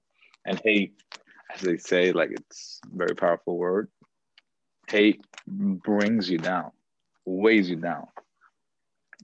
And that's where I think that the root of sadness or unhappiness is from. Giving importance to things that don't deserve that importance. But do you think also hate can, in a way, motivate you? Because let's say you're like trying to stop an addiction, and you're like, I really fucking hate that I keep going back to this addiction, to this vice, to this escape. But I think that what you would hate in that scenario is how you are, either because of what you're addicted to. Yeah. So you're hating yourself. You're hating yourself, but then you're like, I don't want to hate myself, but I'm going to I want to change. Exactly. Because I hate myself, I'm going to change. Yeah, for sure. Oh, okay. For sure. If it reaches to a point that you hate yourself and you realize it, that you have to change, the thing is that sadly, there's a bunch of people that never stop hating themselves or hating something about themselves. Yeah. And what do you think about that then in the end? Because you mentioned before, you said that you like to talk to people, you like to listen to people. And if you said you hear a lot of people's problems and dilemmas that they're going through. Would you say a lot of the dilemmas, what is the percentage of dilemmas that they're like very easily solvable? They're like, my boyfriend keeps doing this, and then your solution's like, you should be with by yourself, or you should be with another guy. And you tell them, they're like, yeah, but, and then they're like, I really like that he buys me flowers on Sundays. Yeah, so, like it's easier said than done, right? Yeah, like, so do you see that? Because a lot of the problems, like, at least what I find, are not that serious. You know, they have an easy fix to them. you know? Mm-hmm. But people just love to like hang on to this thing in a way, you know, like it just makes it easy because then they could point at it. They can be like, that's why I'm not who I am, or that's why I did what I did because of this or that. And they can point at the problem for days, weeks, maybe months, but when you overlook it, they're simple. Like it's not gonna be easy to get over it in a few weeks, maybe in a few months. But when you look back at the year and it's like, oh, I remember in February when I was so depressed because of this girl, or because of this happened, or because I lost the job. And then you're like, okay, that happened and I'm okay now.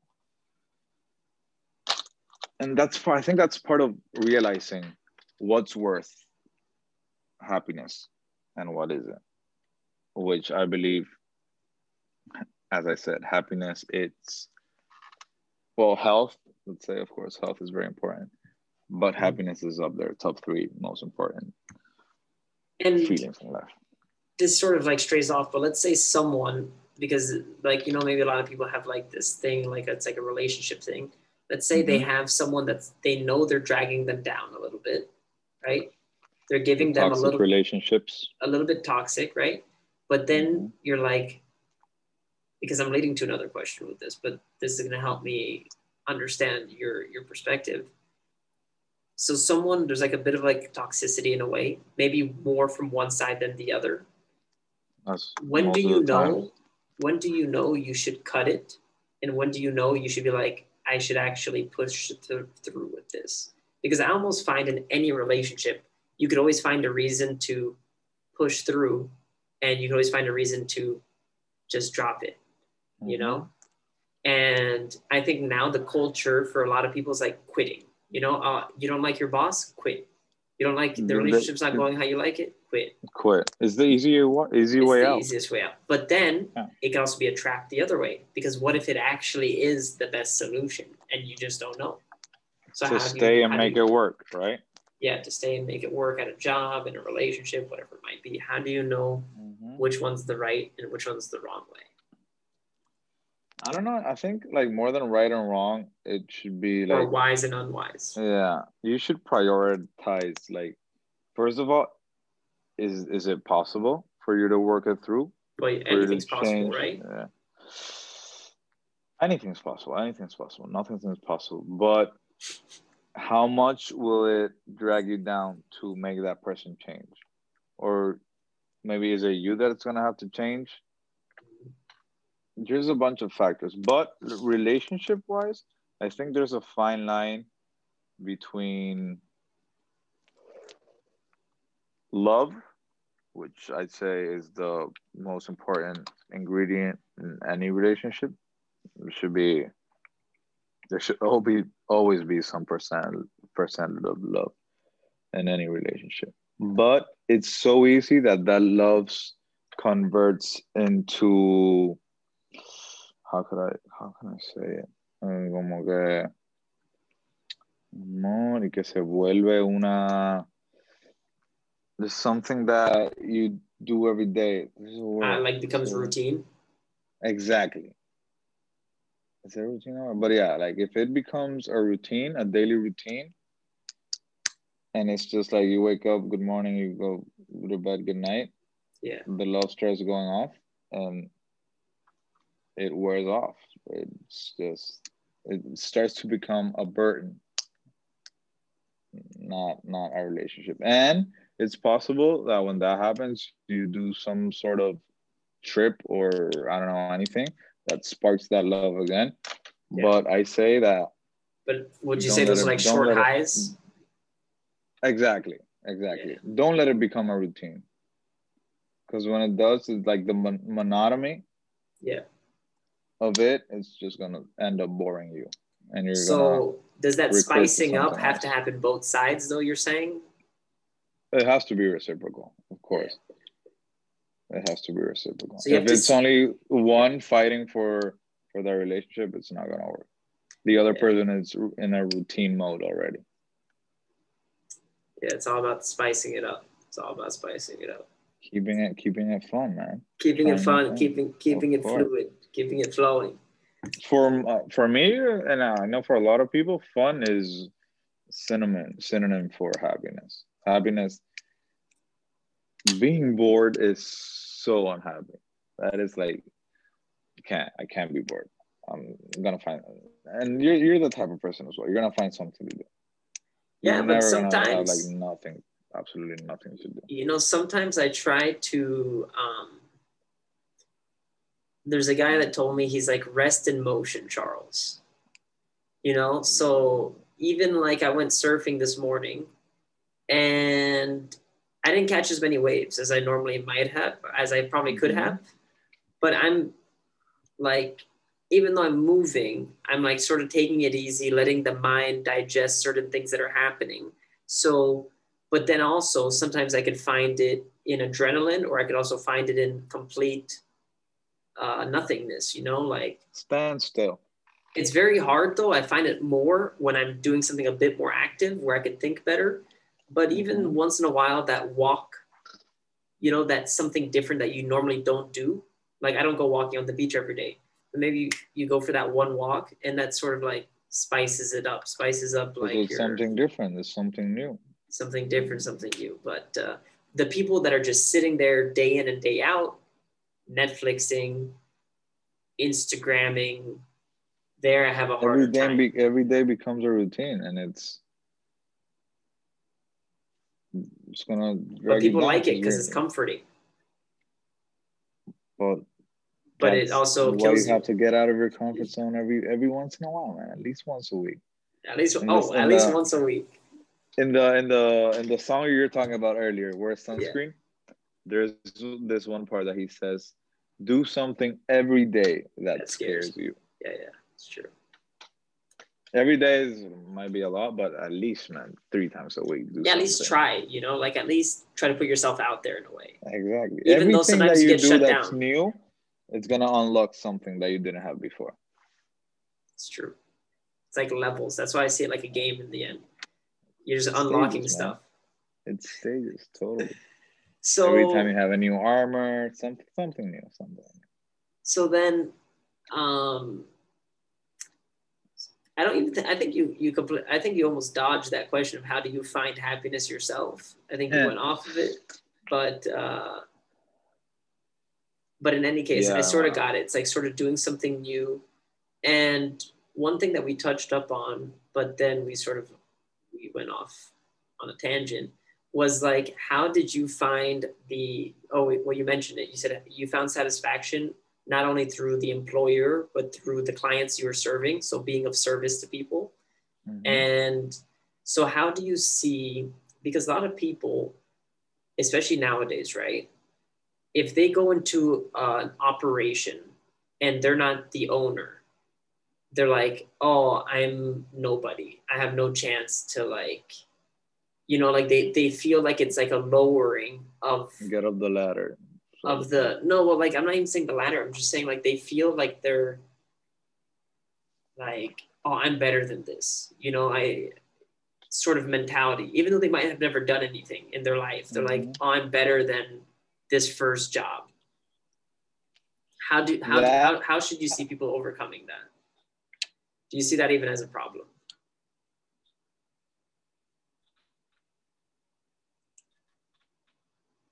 And in case you're still there, Fabricio, it cut out again. Are you there? Can you hear me okay? I hear. Was it your headphones? Or did you open up your headphones?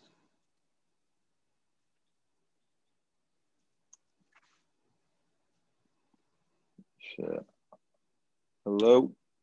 Hello.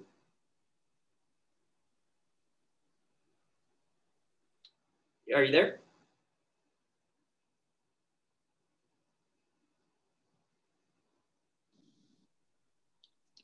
We're back? Yeah, we're back. I don't know what's up with your internet. Wait, flip it one more time. Boom. There we go. Okay, so that's something that, so the last thing I heard was sort of like how first job and stuff, and this is not what I deserve. I should be doing A something little bit of more entitlement. fulfilling or something that I like more. But I've come to realize now Yeah. that the first, of course, the first job, but maybe the first 5 jobs, they're not gonna be what you're looking for, and they're necessary though. Wow. It is so unlikely that from the first time, and people do accomplish this, and for me, it's like, hey, congrats. But to get from right off the bat, right off graduation, be like, oh, I love my job, that it's not common. And it's not, I don't see it now, I don't see it as a bad thing. Like being, like working, even with people you don't like, with bosses you don't like, or in industries you don't like, you're going to learn a lot from it. And I think that it's necessary learning for what's to come in the future. For whenever you find, for you to find, realize that what you're doing, you like it, you're going to have done things that you didn't like. Or But have then when you're in those dedicated time. places that you don't like or that you're not connecting with, how should you behave? I think there's a fine line between like, I don't like this, I'm not going to do it. And like, I don't like this, but I'm going to give it a chance. I am a lot of like giving it a chance. Yeah. If you start a job, I've had friends that start a job and at the month at the job, they're like, nah, I quit. I didn't like it. Yeah, you got to give it more than that. A month is not enough. 2 months, 3, sometimes a year is not enough for you to find out if you really don't like it. Or if it's that you're unhappy at the moment, but there are certain things that you can do that can happen a year later at a job, for example, that you're like, okay, this isn't actually that bad. So I'd suggest like give it a chance. And for example, I tell my sister a lot. My sister just came back. She's starting her professional career now as an interior design, and she complains a lot about everything. And I tell her like, hey, that's part of it. And you complaining, it's not gonna make it better. Better. Yeah. Like, suck it up. That's part of it. But like, because that's what I sort of feel is like people, I have this one like quirk that I find, how sometimes someone's like, don't worry, it's free. Like the company will pay for it. Or, my dad's paying for it, so don't worry, it's free. It's like, it's not free.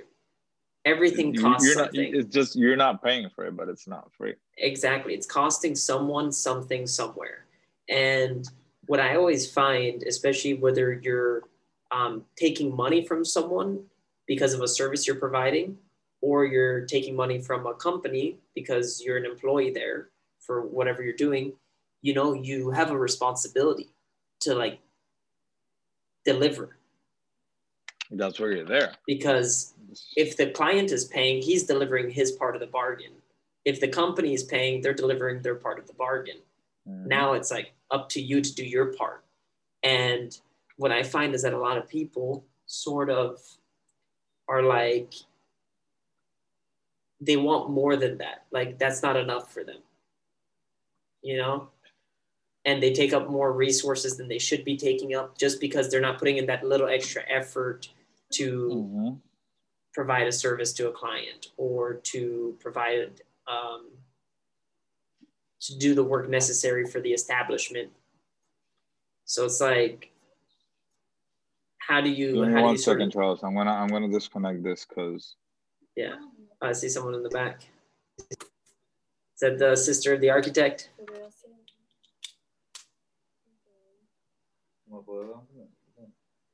Is this the architect?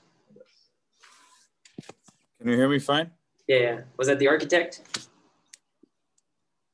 Yeah, that was her. Oh, okay. That was the one that complains a lot. Sorry, you were saying. No, well, she should have been there for what we were saying. Might spark something. Yeah.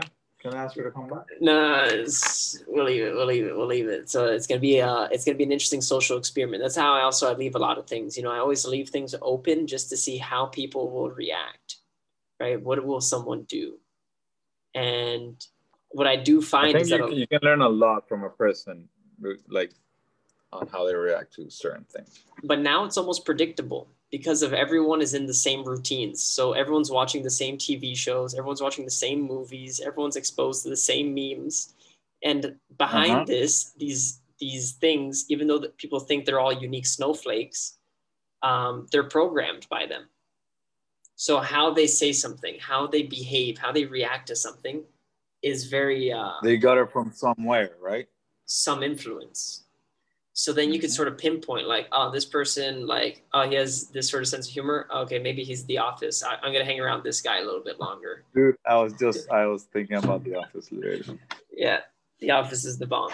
But, oh, this person is living a fairy tale. This might be a Twilight person, right? Why didn't you bite me in the neck and turn me to a vampire? Well, that was a movie. Yeah. Just so you know, it wasn't a documentary. But no, it's really crazy, the society and how things are going. That's why I sort of like, I'm not sure if it's the best idea. It's good that there's people that, because what I was sort of leading to with that is like, you're mentioning that a lot of people are talking to you about their problems. And what was sort of concluded is like, a lot of the problems people have, even in our own lives, probably have very simple solutions. But when you're in the heat of it, when you're in the action, it's easy to not see clearly. You know, it's easy to be irrational as well, because you're like, but you don't understand. You don't have all the details. And it's like, nah, like history repeats itself. You're not the only one who's lived through this. And at the moment, you're like blurred. Can pass a few hours later and you're like, oh, should have reacted differently. Should have done this. Should have said that. And with that, it's like, do you think, because you're saying a lot of people bounce ideas off you or bounce problems off you, is it the same people bouncing off different problems off of you? And do you sort of see like these people or individuals could maybe take a little bit more initiative on their side to try to fix themselves instead of like relying for an outside source? Or how do you sort of see that? Most of the time when people speak about something that's bothering them, they know how they can solve it or what they should do or what you're going to tell them they should do. They just need to hear it from someone else. Yes, but does that person only come like get on one phone call, let's say, with you, and then that's it? Or is it like next week there's a new one? It's a recurring. It can be either the same problem, just different chapters of it. Yeah. Or that same problem, let's say the issue. So I don't like the word problem. Let's say issue. Is a girl. Like a friend of mine with this girl, something, blah, blah, blah. Two things can happen. Either eventually they're going to end up being boyfriend and girlfriend, or they're not going to keep talking. Yeah. And the problem's going to be a new one eventually.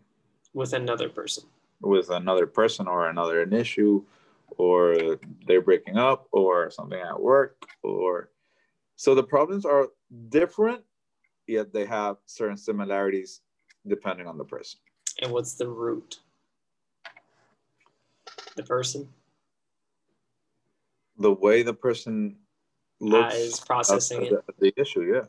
Totally. Yeah. And do you find it's more like victim mentality, like, oh, why is this always happening to me? Or is it different? Like, what do you...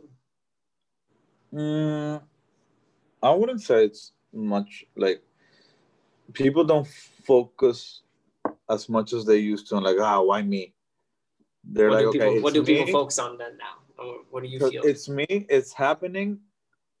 How should I approach it? You think people think like that? At least the people I try to surround myself. Because like thinking why me, that's a stupid way to approach an issue or a problem.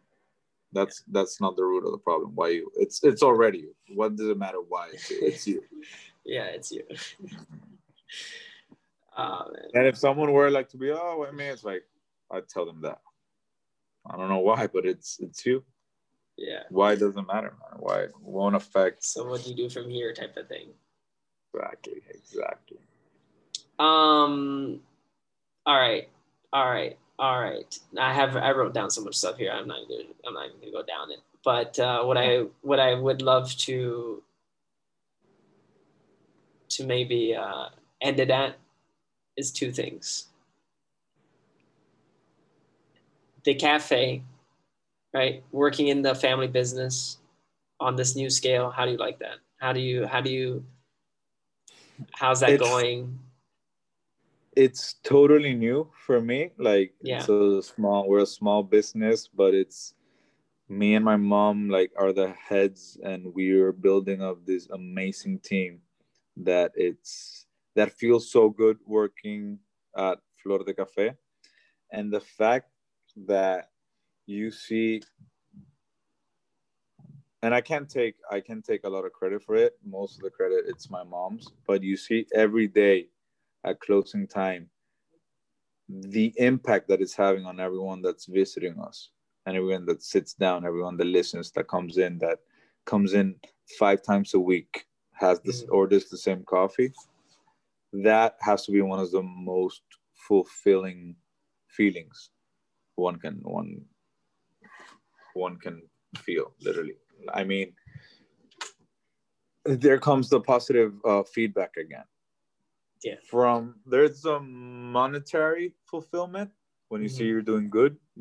And like this year, you know how it's been for business. Yeah. And seeing that you're like hard work is paying off, and you can see that in the numbers.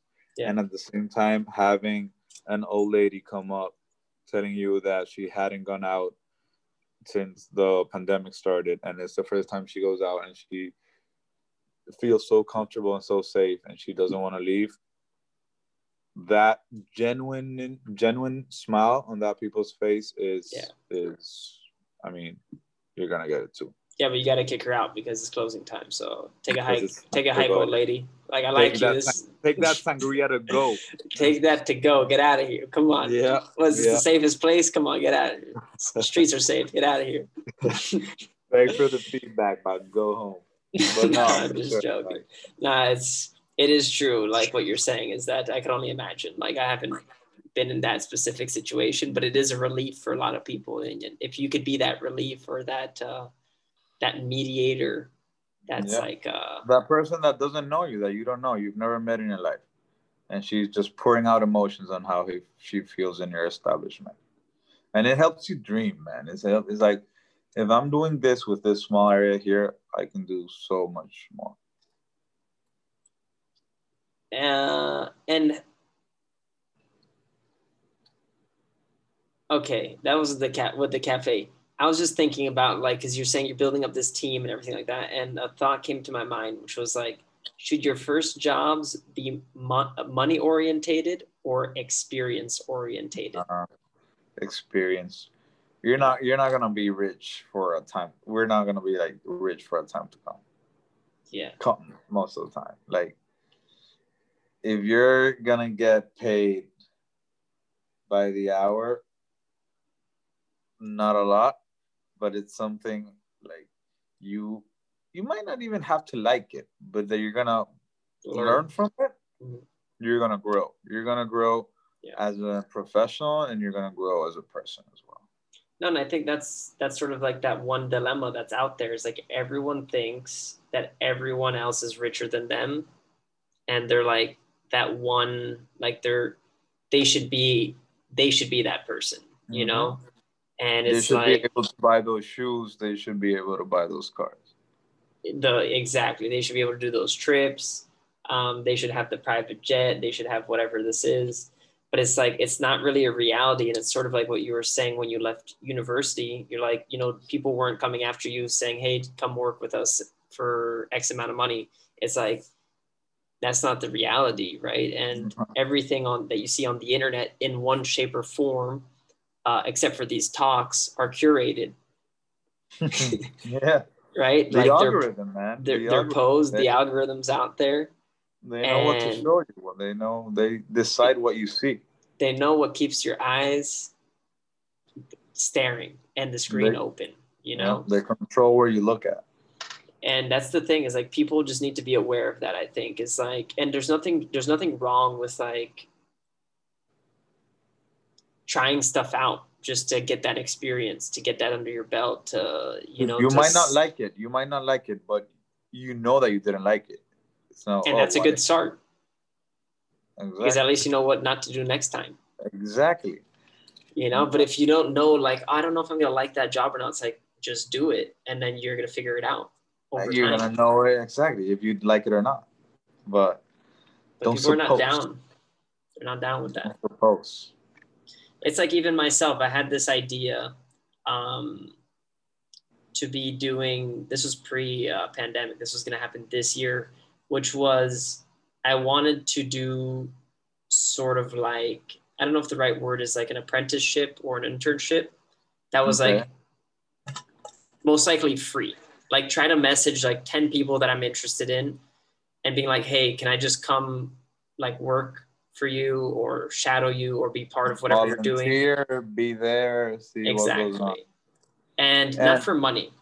Like, because I know once you put the money factor in there, it's like, it could ruin things, right? It changes the whole perspective, the whole scenario. 100%. But if you could be like, hey, look, like I'll come, I'll try to not be a piece of crap.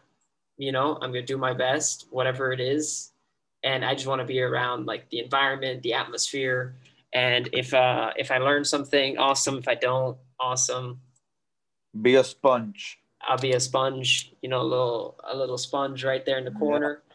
But that didn't go through with it. But I think that's like a good thing for people to like, you know, because it's one thing to expose yourself through books or through content that might be informational, but it's another thing to be there, to smell the shit, you know? Of course, man. Of course. It's one thing is that they tell you about it and how it goes, and then one thing is you living it.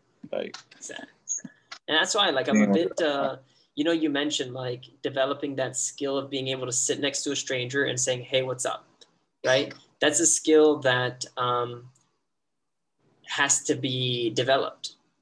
Very few people have that like right off the get-go, because people are like, oh, what am I going to say next and this and that. And you sort of got to let things like. How's it going to go? And many people don't feel comfortable when a stranger comes up and be like, what's up? Let's start a conversation. They're so not accustomed to it. It's like, are you talking to me? Are you okay? Yeah. Are you trying to kill me or something? Yeah. But once you realize that most of the people are not bad and they have good intentions, or at least don't have bad intentions. Yeah. You're going to start getting out there, start really living.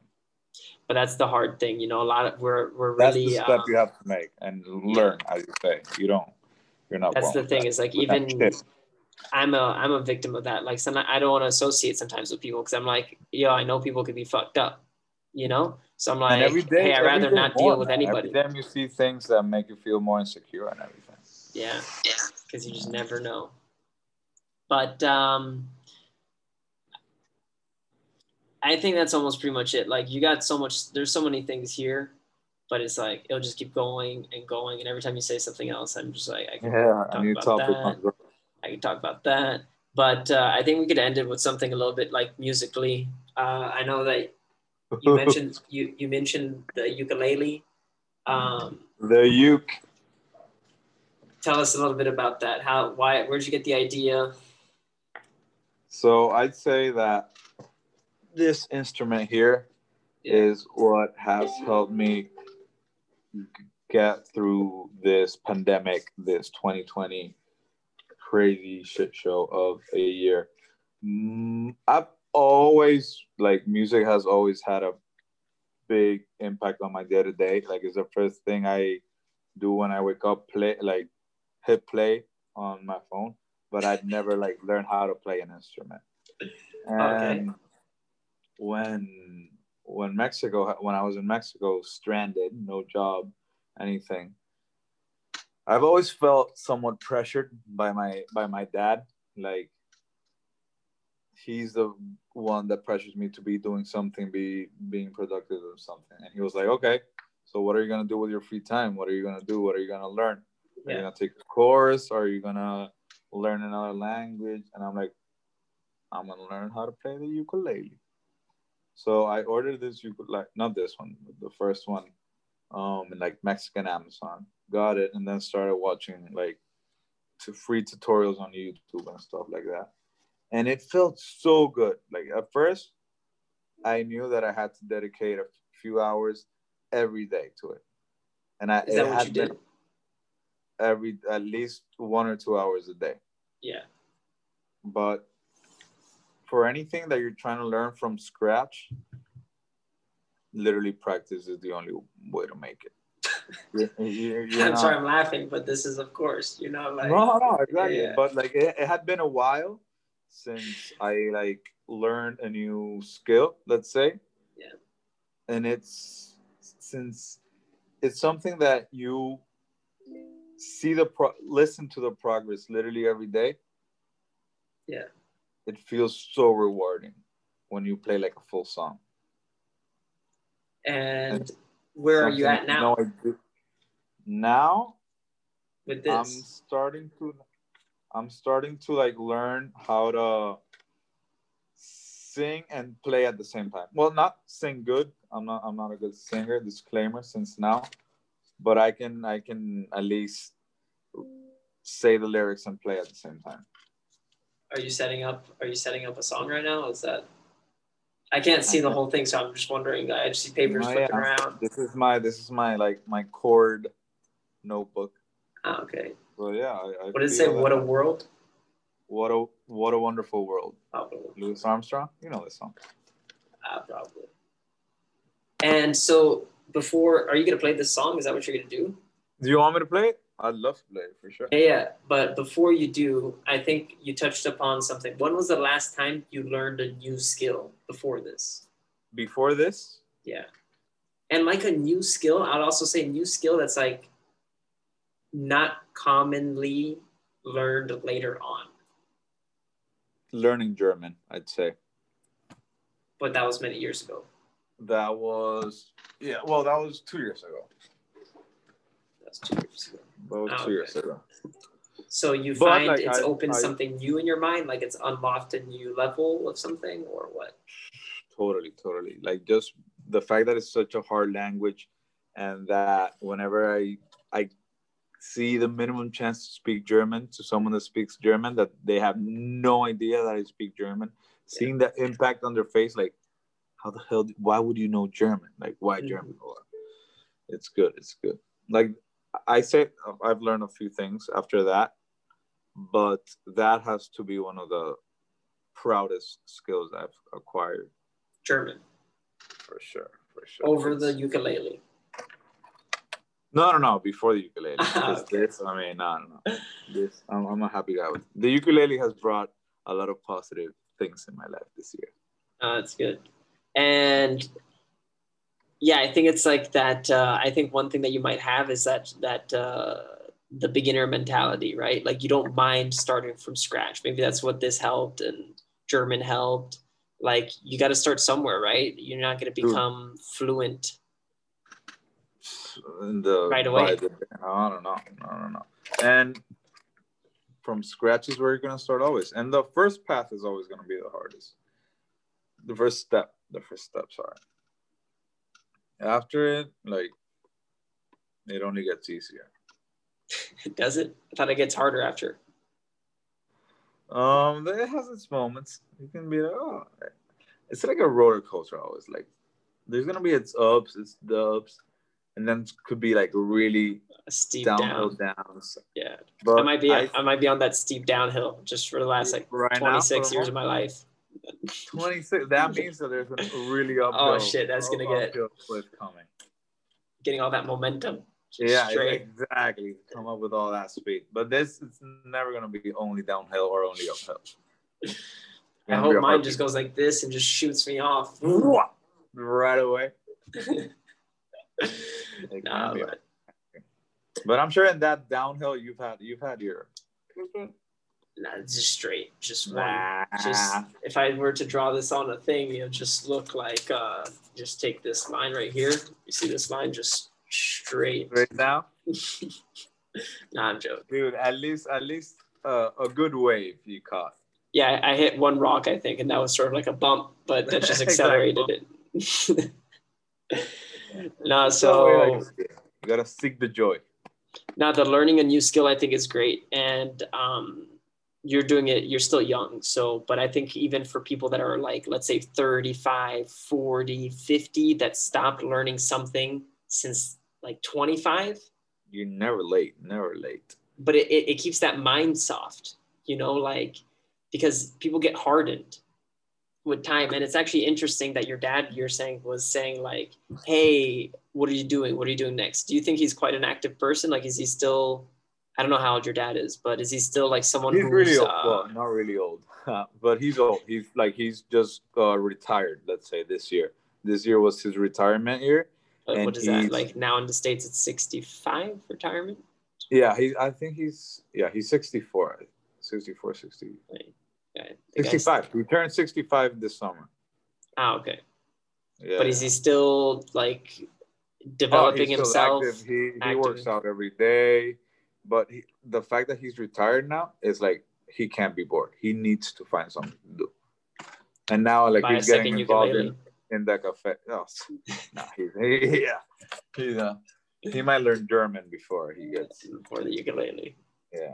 They're in the house here. They're all tired of listening me learning to play the ukulele. Oh, I can imagine. Oh, I'll be heated. I'm gonna learn how to play drums. Get out of here. They moved me out. Oh man. So but at least okay, so everyone stays active a little bit, which is good. Well, not a little bit, but everyone stays active. No, yeah, they all here, especially him, they need to be doing something. Yeah. So like, well, you get wired that way, right?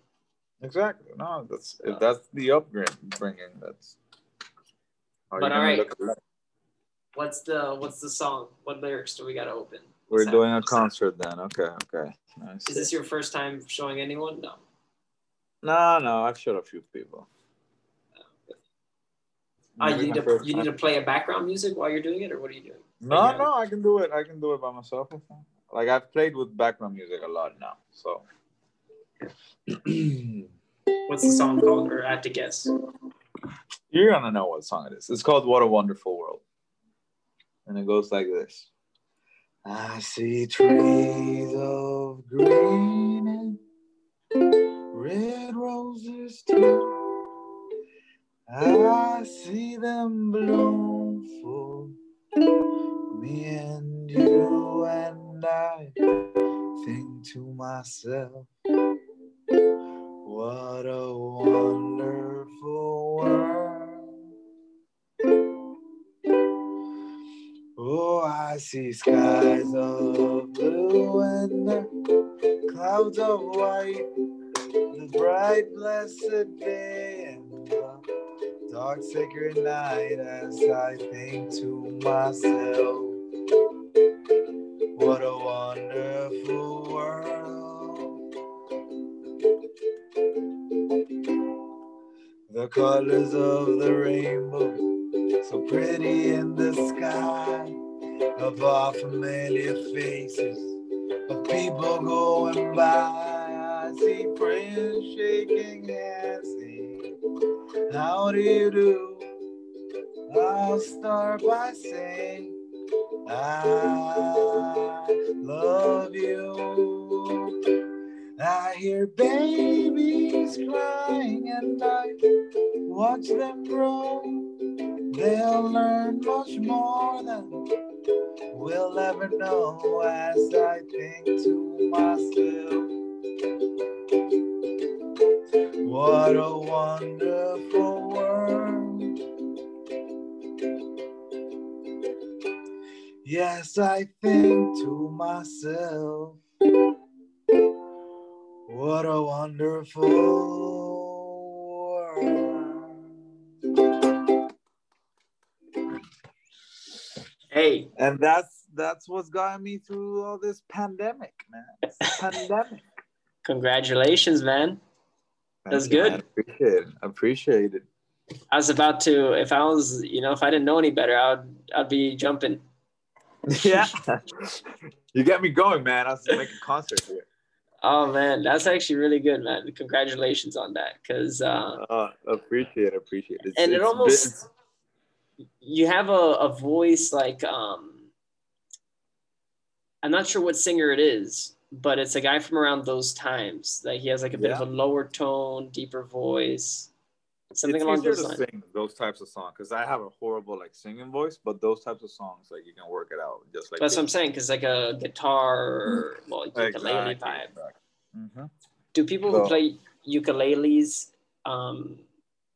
is it like a hardcore thing in the sense of like they're like, this is not a guitar, it's a ukulele? Yeah, because it's such a different instrument. It's too different. Like they'd be like, "Oh, you play ukulele? Can you play the guitar?" And like, no. And the people that play guitar doesn't mean they can play ukulele as well. They can strum it, but like try to make a few chords, and it's easier to learn the other once you know one of them. Yeah. But it's not the same. It's not the same. No, it definitely doesn't look the same. But I was wondering because there's like people that are like, "Oh, you're a surfer." They're like, "No, I'm a kiter," and they're like, "Gotcha." Kite surf, yeah. Like they, oh, you surf? No, I'm a longboarder. Okay, yeah, well, I gotcha. The boogie boarders versus the surfers, Or that, exactly. Yeah. You see, that's another skill set that I learned in Sosua. The surfing, the kite surfing, all that. Hey, water sports are awesome. They really open you up. Sure. Water and they clean you out a lot too. You get a lot of salt moving around. Yeah.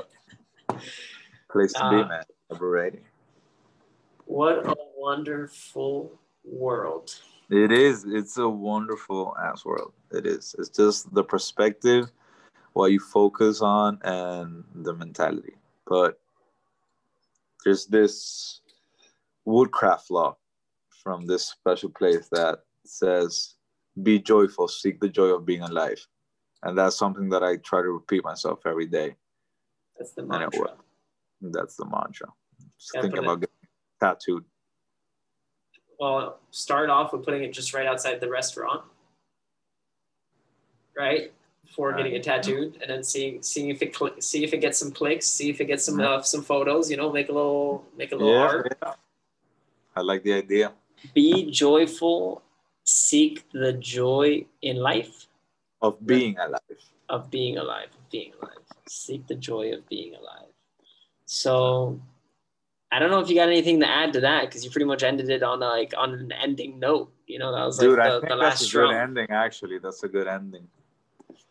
Well, I'm excited to see the future development and the future adventures of your life, because one thing that even though not everyone has all the details of your life, and I don't have all the details either, but looking at it from the outside, there's definitely what? I don't either. Yeah, Yeah. Too many details to keep track of. Gotta start writing them down. But it's like I think with everything that has happened, let's say from your life, from like after high school to where we are today, specifically today. 21st of October 2020. Is quite hopeful and real in the sense of like, no matter what's happening, you just keep pushing forward. And then that's it. The right attitude, man. That's how I look at it. And that's it, and no matter what's going on, it's just like, it is what it is. And why me? Well, it is, that's it. It's happening to you, so deal with it. Exactly. So don't focus on what's not important and what's not going to change. Wear sunscreen and take a lot of pictures. A lot of pictures. A lot of mental pictures, though. My phone memory is full. This is insane. Yeah, nice. Yeah, Apple. I don't know what I don't know what iCloud does because it's not doing anything.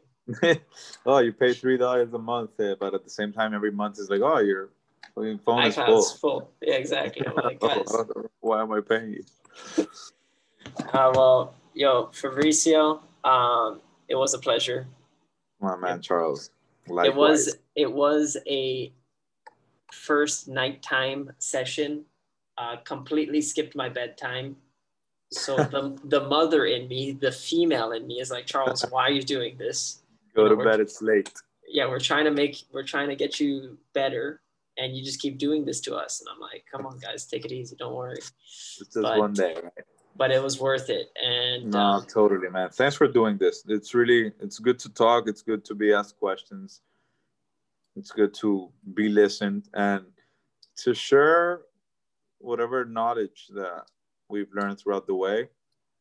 I feel that it's well, with you, we just scratched the surface. I think you can go, we scratched the surface on everything because I don't think the details are important, I find, but I think also people, just like sort of the babying attitude that we were talking about before with like the Europeans, Americans, it's like you need to almost have a bit of a European or Asian mentality of like some details you're gonna have to figure out for yourself. You get to fill in the blanks. If it's done for you, you're not gonna learn how to do it. If they tie a shoe every time you put a new shoe on, what's gonna happen when that person's not there? I just buy Velcro shoes, so I don't have that problem. Oh, all right. Cheated that one. I was like, yeah. Oh, you need to learn how to tie your shoes. I'm like, yeah, right. Whatever you say. Who has laces on their shoes? As long as it makes size 9.5 Velcro shoes, I'm good to go. The Velcros. And slip-on sandals. We're good. Yeah.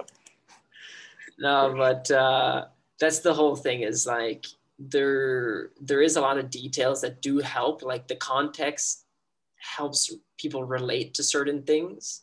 But then again, you got to understand, like anyone who even helps you had to deal with it like you're dealing with it without a map, right? Sort of just like, let me just go figure out where this goes, and that's it. There's never like a clear path. So I'm not one that believes in destiny. I don't believe that you're there your next day. I don't think it's written down. Destiny is just an excuse for people that want for things to happen instead of going out and making them happen. But do you believe in karma? Oh, yeah. Okay. Karma, what goes around comes around eventually. Okay. All right. So with that being said, that you don't believe, well, I understand what you're saying. You're saying that like there's no fixed endpoint for every individual. Like you could sort of create your endpoint. And it changes every day with all your actions. Like exactly. Okay. Exactly. Yeah. Okay. If something's for you, si algo tapa a ti, you're not gonna evade it. Tapa a ti. About how it happens, when it happens, your actions today are gonna have an impact on the end result. Every action you make every day. That's how I see it. So you don't believe in like a fixed destiny, but you do believe that you're in control of your own destiny. Exactly. Okay, because you could throw some people off with that one. I don't believe in destiny. Like, what do you mean? What do we do, Fabricio? We just don't do anything? Exactly. No, do it. Go out there and do it. Yeah, buy all your clothes at Nike, just as a reminder to just do it. Are you sponsored already? By Nike? No, those guys. Not yet. Yeah, no, that's not. I'm not on. Like they're looking at the budget. They're trying to see if they could fit me in, but yeah, it's not. Maybe next year. No, they need their sales to go up. Yeah. Sell a couple more T-shirts before they can put me on the payroll. It's coming though. It's coming. We never know. But I do love the whole thing of life. It's so interesting because you feel like you've learned so much, and then you're like, it's only began. There's so much still to learn. So when you get to that 50, that 70, that 45 mark, or even if we get to 100, 110, it's like, what is going to go on? And then when you look back at those guys that are like 19 and they're like, why is this happening to me? And you're like, buddy, you have no idea. Hold on tight. Exactly. Something that I find really amusing is speaking to the elder because of that. Oh, it's the best. Yeah, it's so enlightening. Because even though they can't relate on some specifics, like they'll be like, I didn't have phones when I was growing up. They did have another sort of issue that is like if you had a phone type thing. Exactly. So you just have to find those connections. And But- they've lived 4 and 5 times what you've lived. So, I mean, they're gonna know a lot about many things.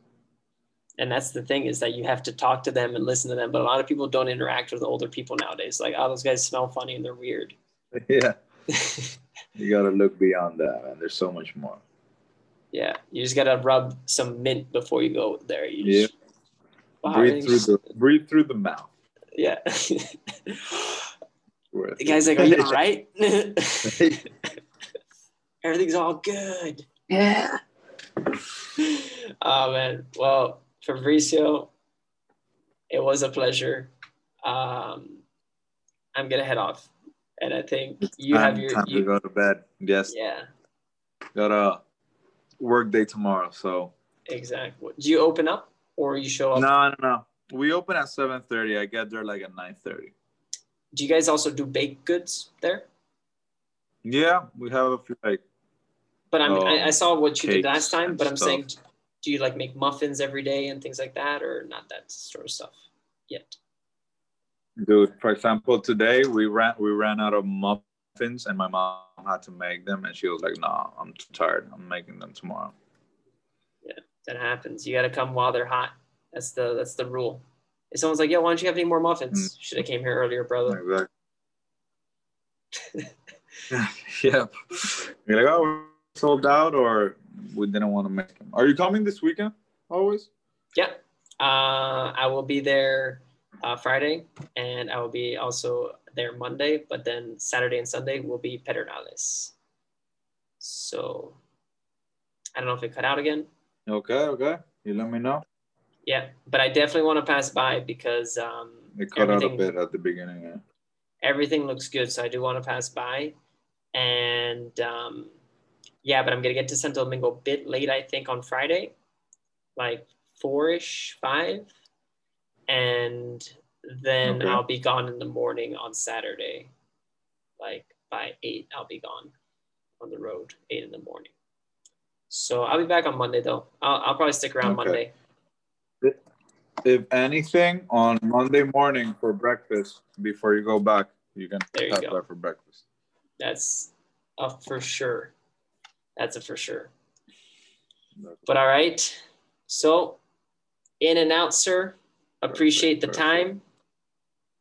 And My man Charles, have a good one. the pleasure was all mine. Thanks for coming to my TED Talk. Yeah.